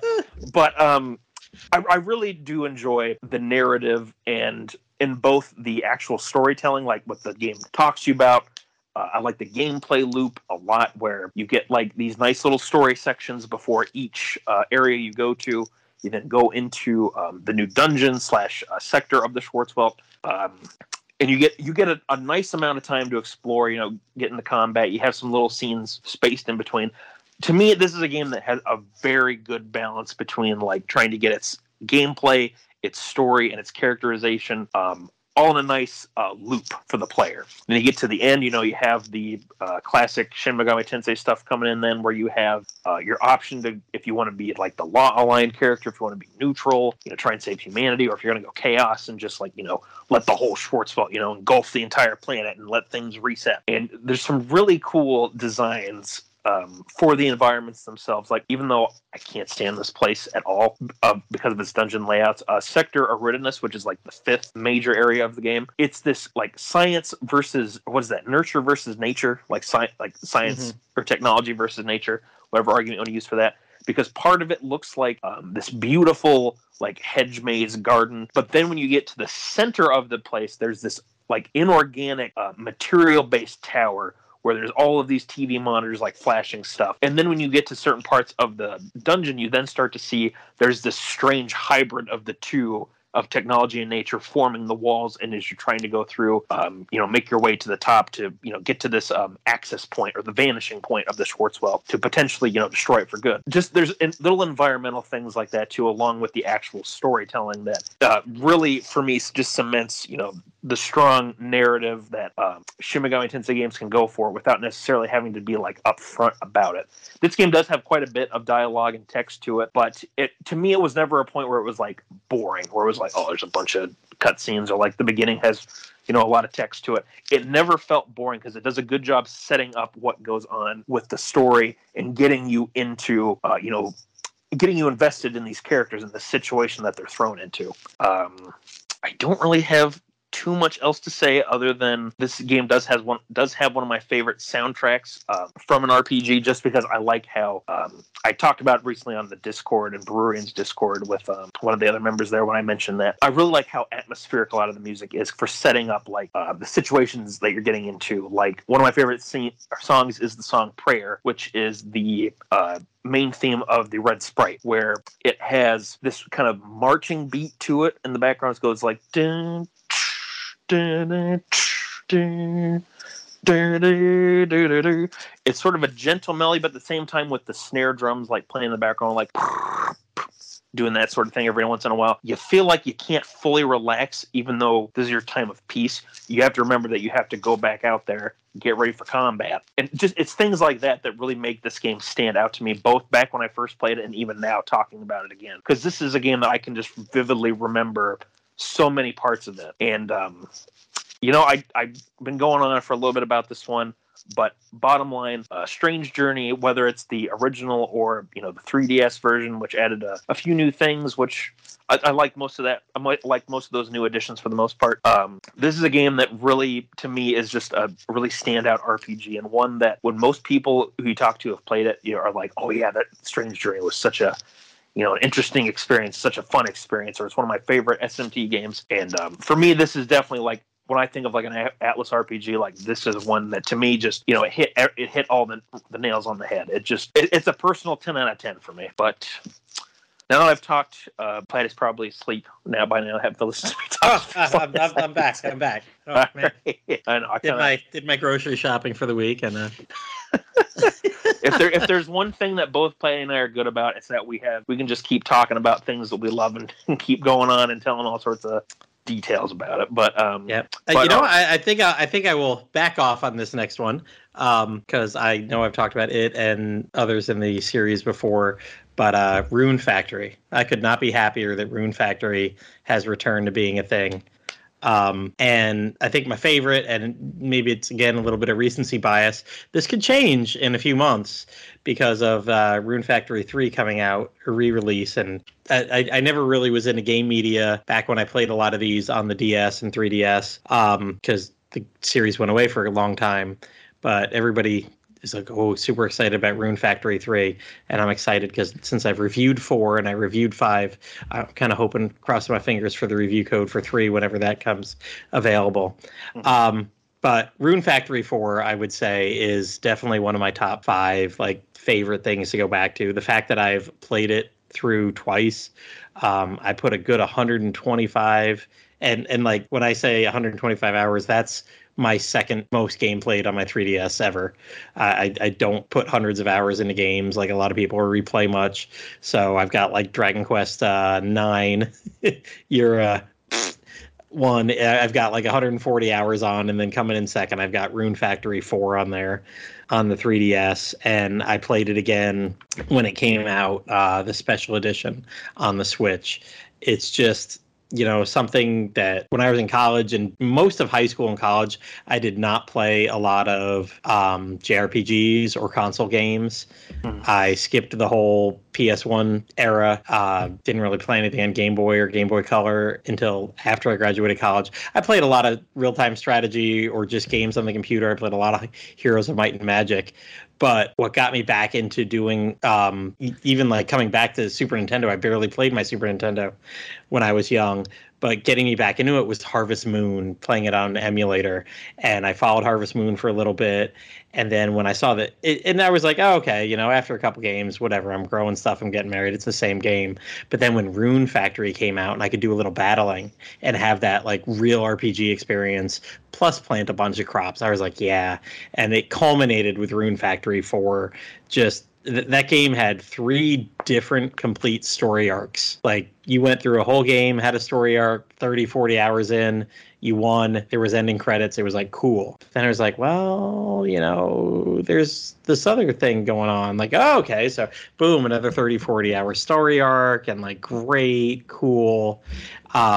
And on the 3DS, random town events would happen, and you'd be locked into basically like a side quest kind of story going until you completed it, and they happened randomly.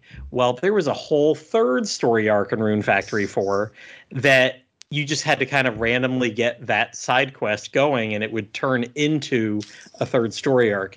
I got pretty lucky. That happened, so I was able to go through the whole story arc.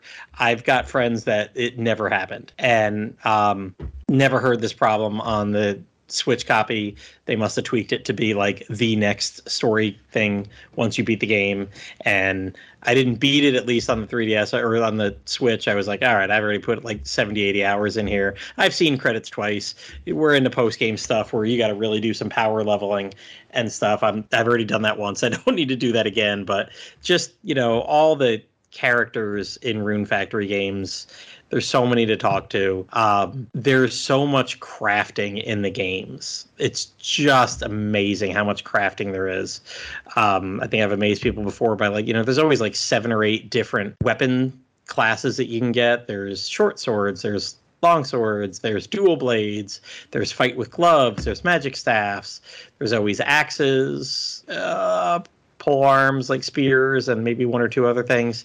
There's always a club type weapon, and each of those usually has 70 or 80 different types throughout the game. So you're looking at 500 different weapons in these games, and just the amount of recipes that you can cook. And then there's all the armor and helmets and shields and blood. I mean, there's 1,000 things that you could be crafting in the game and whatever, and growing the crops and raising crop levels, because I don't know if 3 had it, about to refind out this year, but 4 definitely had it. You could start raising the levels of your crops. You have a level 1 tomato, a level 2 tomato, a level 3 tomato. And as long as you were raising it in good soil and had good fertilizer, you could raise it. When the thing grows, you throw it in the seed thing, and now you've got level 5 seeds. Go plant the level 5 seeds, harvest the level 5 thing, stick it in the seed creator, and you get level 6 seeds. So, I mean, there's always so much to do, always so many numbers and stats, and just really wrapped around a kind of low stakes kind of battle system that even, ARPG newbie like me could always do very well at. And some of the games I could just craft gear that would be incredible, that would allow me to be in the fights way more than my skill level would allow me to ever be. Just, I've loved all the Rune Factory games for different ways, and then I think 4 has been the most complete. 5 had technical issues. I still really enjoyed it. It's the only game, though, I never got married in, because I kind of got lost at one point in what the story was trying to do with side quests, and just got so invested in the main game. And after a while, I was like, oh, I've never really raised a lot of friendship levels with any of the other characters. And I was like, I've kind of kept everybody in the town. I think I got to the quest where it was like, get everybody in the town to like friendship level 5. And I did that. And then I was like, you know what? I haven't really seen many side quests going on, and thought it was like a glitch, and then realized that everything's on the map, but I never went to the south of town to the beach, because there's really no need to. During the day, I'm always heading elsewhere to go. And sure enough, like the person whose side quest I was on was hanging out on the beach every day. And I'm like, oh, son of a bitch. had I just gone that way. Like, I could zoom out and see the whole town. I'm like, there's no quest marker. I guess they're not around today.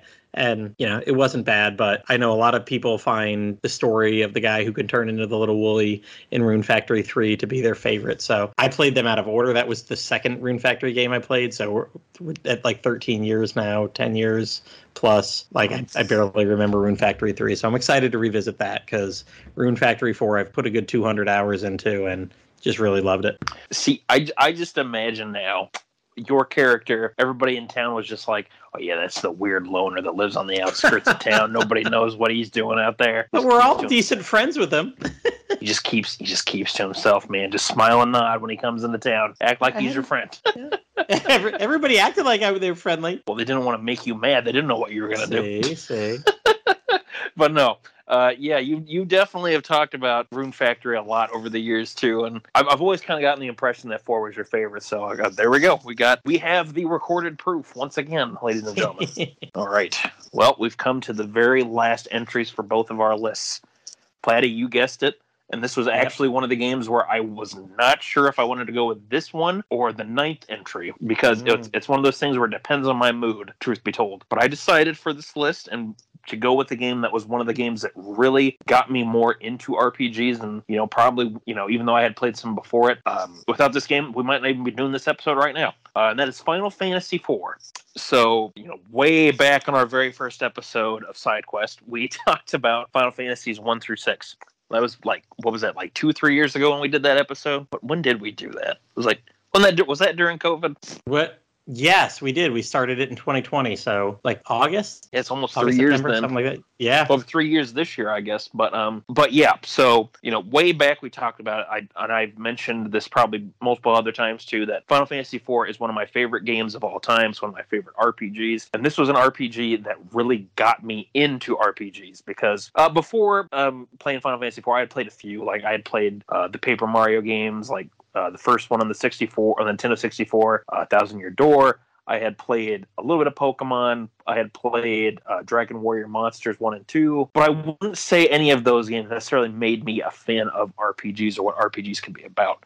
When it came time to, again, bringing up Nintendo Power for this one, when it came time to renew my issues of Nintendo Power and my subscription, I was looking through one of the subscriber, bonuses where it's like, hey, if you resubscribe, you get a free player's guide from Nintendo Power themselves. And I'm looking through them, and none of them really caught my eye, and I already had some of them, so I then see one of them was Final Fantasy IV. And I remembered seeing a little blurb about the game in a Nintendo Power issue where they kind of went over some of the bosses from it and like, oh, hey, if you're going to get to this boss, here's some advice for you to try and take it down quickly. And I'd like, I'll go ahead and I'll get the full guide for it. It's the only thing on here that I'm really interested in. So, we'll see what it's like. And I was really taken in by the artwork, Yoshitaka Amano's artwork for the game, because a lot of that's featured in the guidebook.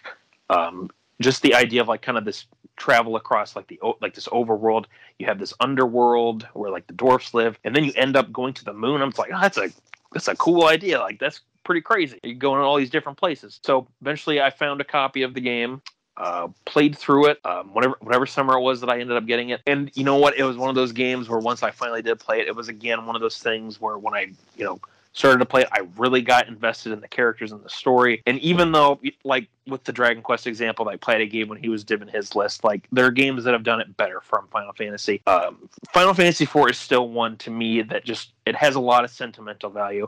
Probably a little bit of nostalgia why it's a favorite of mine. But you know what? To me, this is a game that still really holds up because I first played it on the Game Boy Advance version, which added some new content, retranslated stuff, added a little bit more details for the characters. And I really just like what I played, and I've enjoyed revisiting this game over the years across the different versions. And whenever people bring up Final Fantasy, like Final Fantasy IV is one of the very first games that I think of, whether it's Final Fantasy, whether it's RPGs.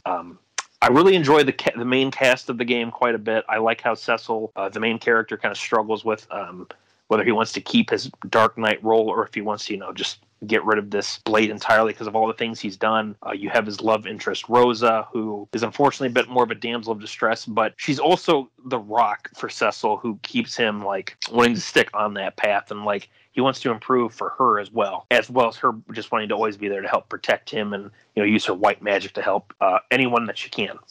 You have Kane, his best friend, who's a dragoon, who is a little bit jealous, and you're not really sure throughout the game, like, was he getting controlled by the main villain, Golbez, or was he doing it of his own free will, like turning against them? It's one of those things where it's kind of a gray area where you're not 100% sure, but he has a nice little character arc, and it's gotten better too with some of the remakes that have come out as well. And you have this revolving, what I like to call the revolving door cast, where as you travel through the game, you'll get different characters that join up. They'll have their own plots going on. You have the prince of the kingdom of Damcian named Edward, who disguises himself as the infamous You Spoony Bard from Tella. You have characters like Palom and Porum, who are these young twin mages from the town of Mysidia, which Cecil attacks at the very beginning of the game. And even though they're used to spy on Cecil to see if he's actually able to complete the task set to him by traveling to Mount Ordeals to become a paladin, they become, steadfast companions, and they look up to Cecil and like Sage Tella. And you just have like it's a very solid cast in my opinion. And for this being, originally being a Super Nintendo game, I think it still holds up pretty well with some of its story and character writing. Some of it's also just like, oh my god, RPG trope number 362 for some of the stuff that happens in the plot. But I can appreciate it wouldn't be a JRPG if it didn't have some of that in it. Exactly. And you know what? For like the time this came out too, and that's one of the things like I appreciate about the game as well. Like, this is one of the games that really started helping push for more narrative in RPGs. With like games like this, like Phantasy Star 2, like these are ones that really started help pushing that. And you know what? For it being as simple as it is, kind of like with some other games from this era, I think it still holds up pretty well. It's a simple but understandable / fun story. Stuff happens. They're just like, oh my gosh, no, this happened. But oh look, like Sid comes in, saves the day. You thought he was down. Oh no, you can't put Sid down. It's one of those just kind of fun rides. It's kind of just like a fun like action flick almost, where just the craziest stuff can happen, and you just get sucked in and you just enjoy it. And for me, like Final Fantasy IV just has a lot of like great environments that you travel through, a lot of great music from Nobuo Uematsu. Probably one of the best boss themes that he wrote for the series as well, with just the regular boss theme, with that great opening going do do do do do do do do do do do do. It's great. It gets you in the mood for a fight. It's so good. And this is just a game that, like, with every version that I've played, I've never once gotten bored with it. Like, even when I played the 3D remake on the DS, which really changed a lot of stuff about the game, that was still, such an interesting experience. I love that. It was a great new take on the game. But this is a game that, when I played it, it got me more into other RPGs, played more Final Fantasy, started looking into other series, eventually got back to Dragon Quest with the main games. Just overall, like, this is a game that I have a lot of love for, both for getting me more into other RPGs and other games with this kind of style to it, but just for still, standing up to the test of time and just being, a fun, solid RPG. This is to me like one of the classic RPGs. Like, if you want to, get your feet wet with an RPG, this is a good one to start with. It's simple to learn, easy to play, got a good story and characters, nice gameplay loop going on.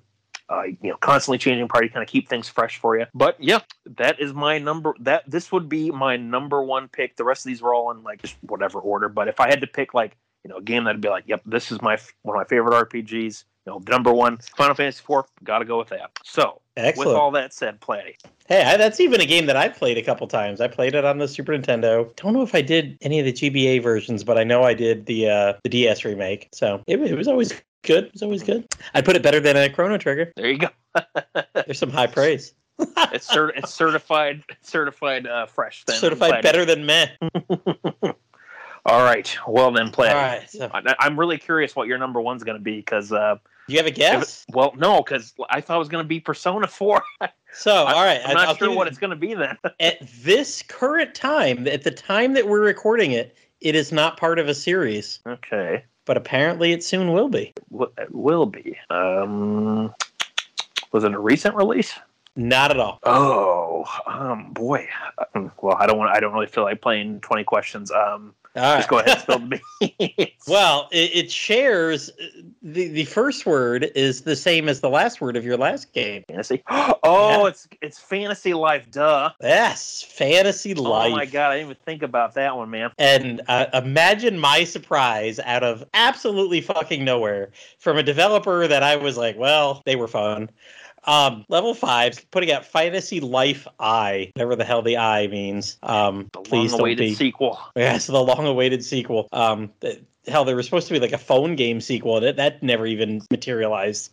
At least not over here. But Fantasy Life. This was on the 3DS, and going back to what I was saying about Rune Factory, whereas Harvest Moon was my gateway into farming games, and then, you add a little bit of battle elements, a very simplistic kind of action RPG compared to something like Ys with Rune Factory 4. Well, imagine if you took Rune Factory 4, gave it a job system, and took away the farming. Well, that's Fantasy Life. It was just a little chibified action RPG where you could pick from 12 different jobs. I mean, and you could really just go deep. You could do a paladin, or a mercenary or a hunter or wizard. They were your main fighter people. Like if you were going to go out and actually like try to get resources from animals.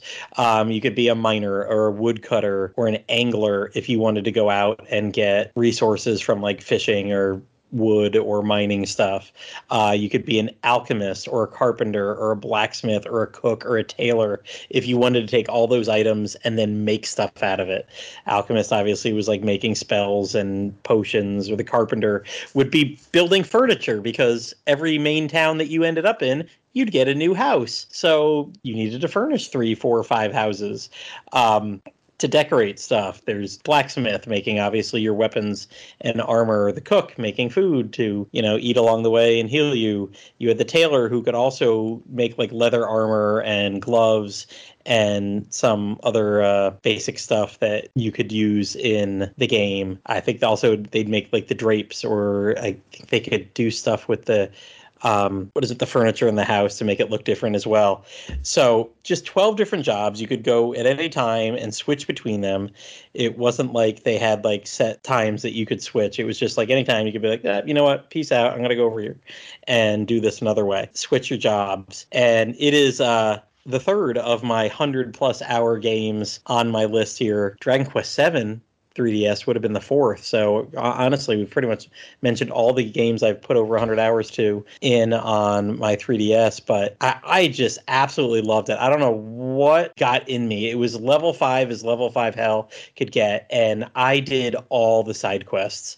I did all the quests. I bought the DLC, which probably you've got about a month or two left to buy on the 3DS store if you've got money already there.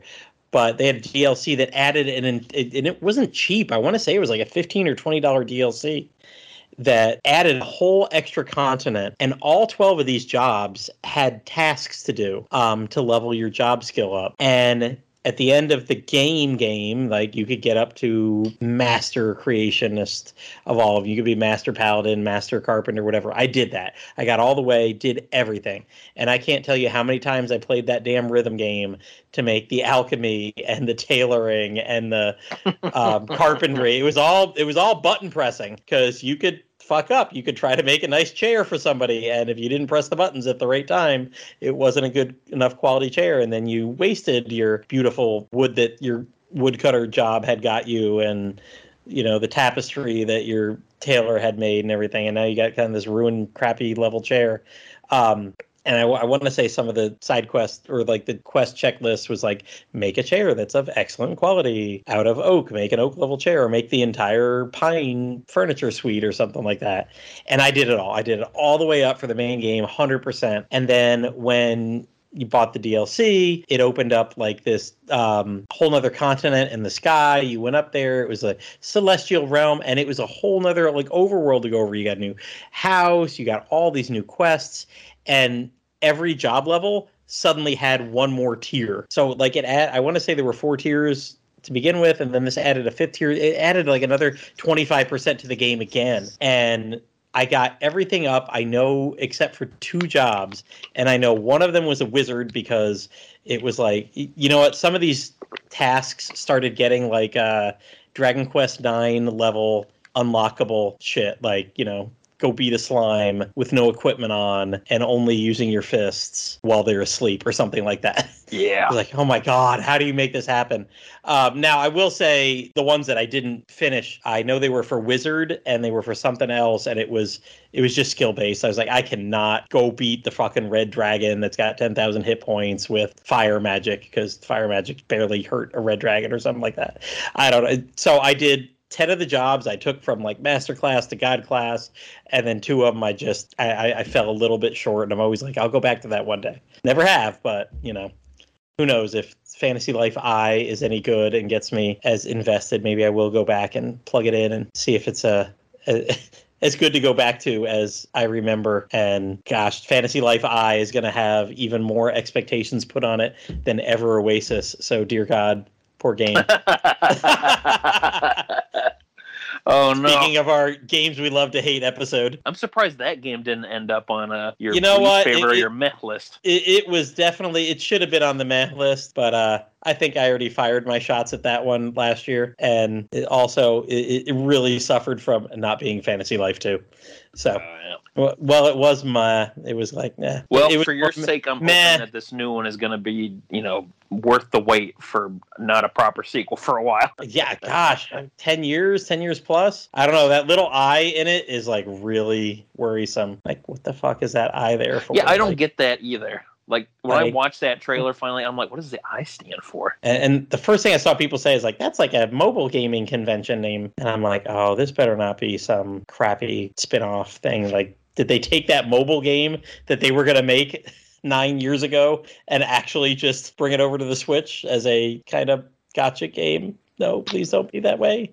Don't be that way. Be a proper game. I hope it's not that way, too. I don't know if it's one I'm going to get, but I hope they don't do that kind of crap. I think that's one I could not bear to review. I will not, fight anybody for the review copy of that, because I think I need to get it and not have any expectations put on me to rush through it or something.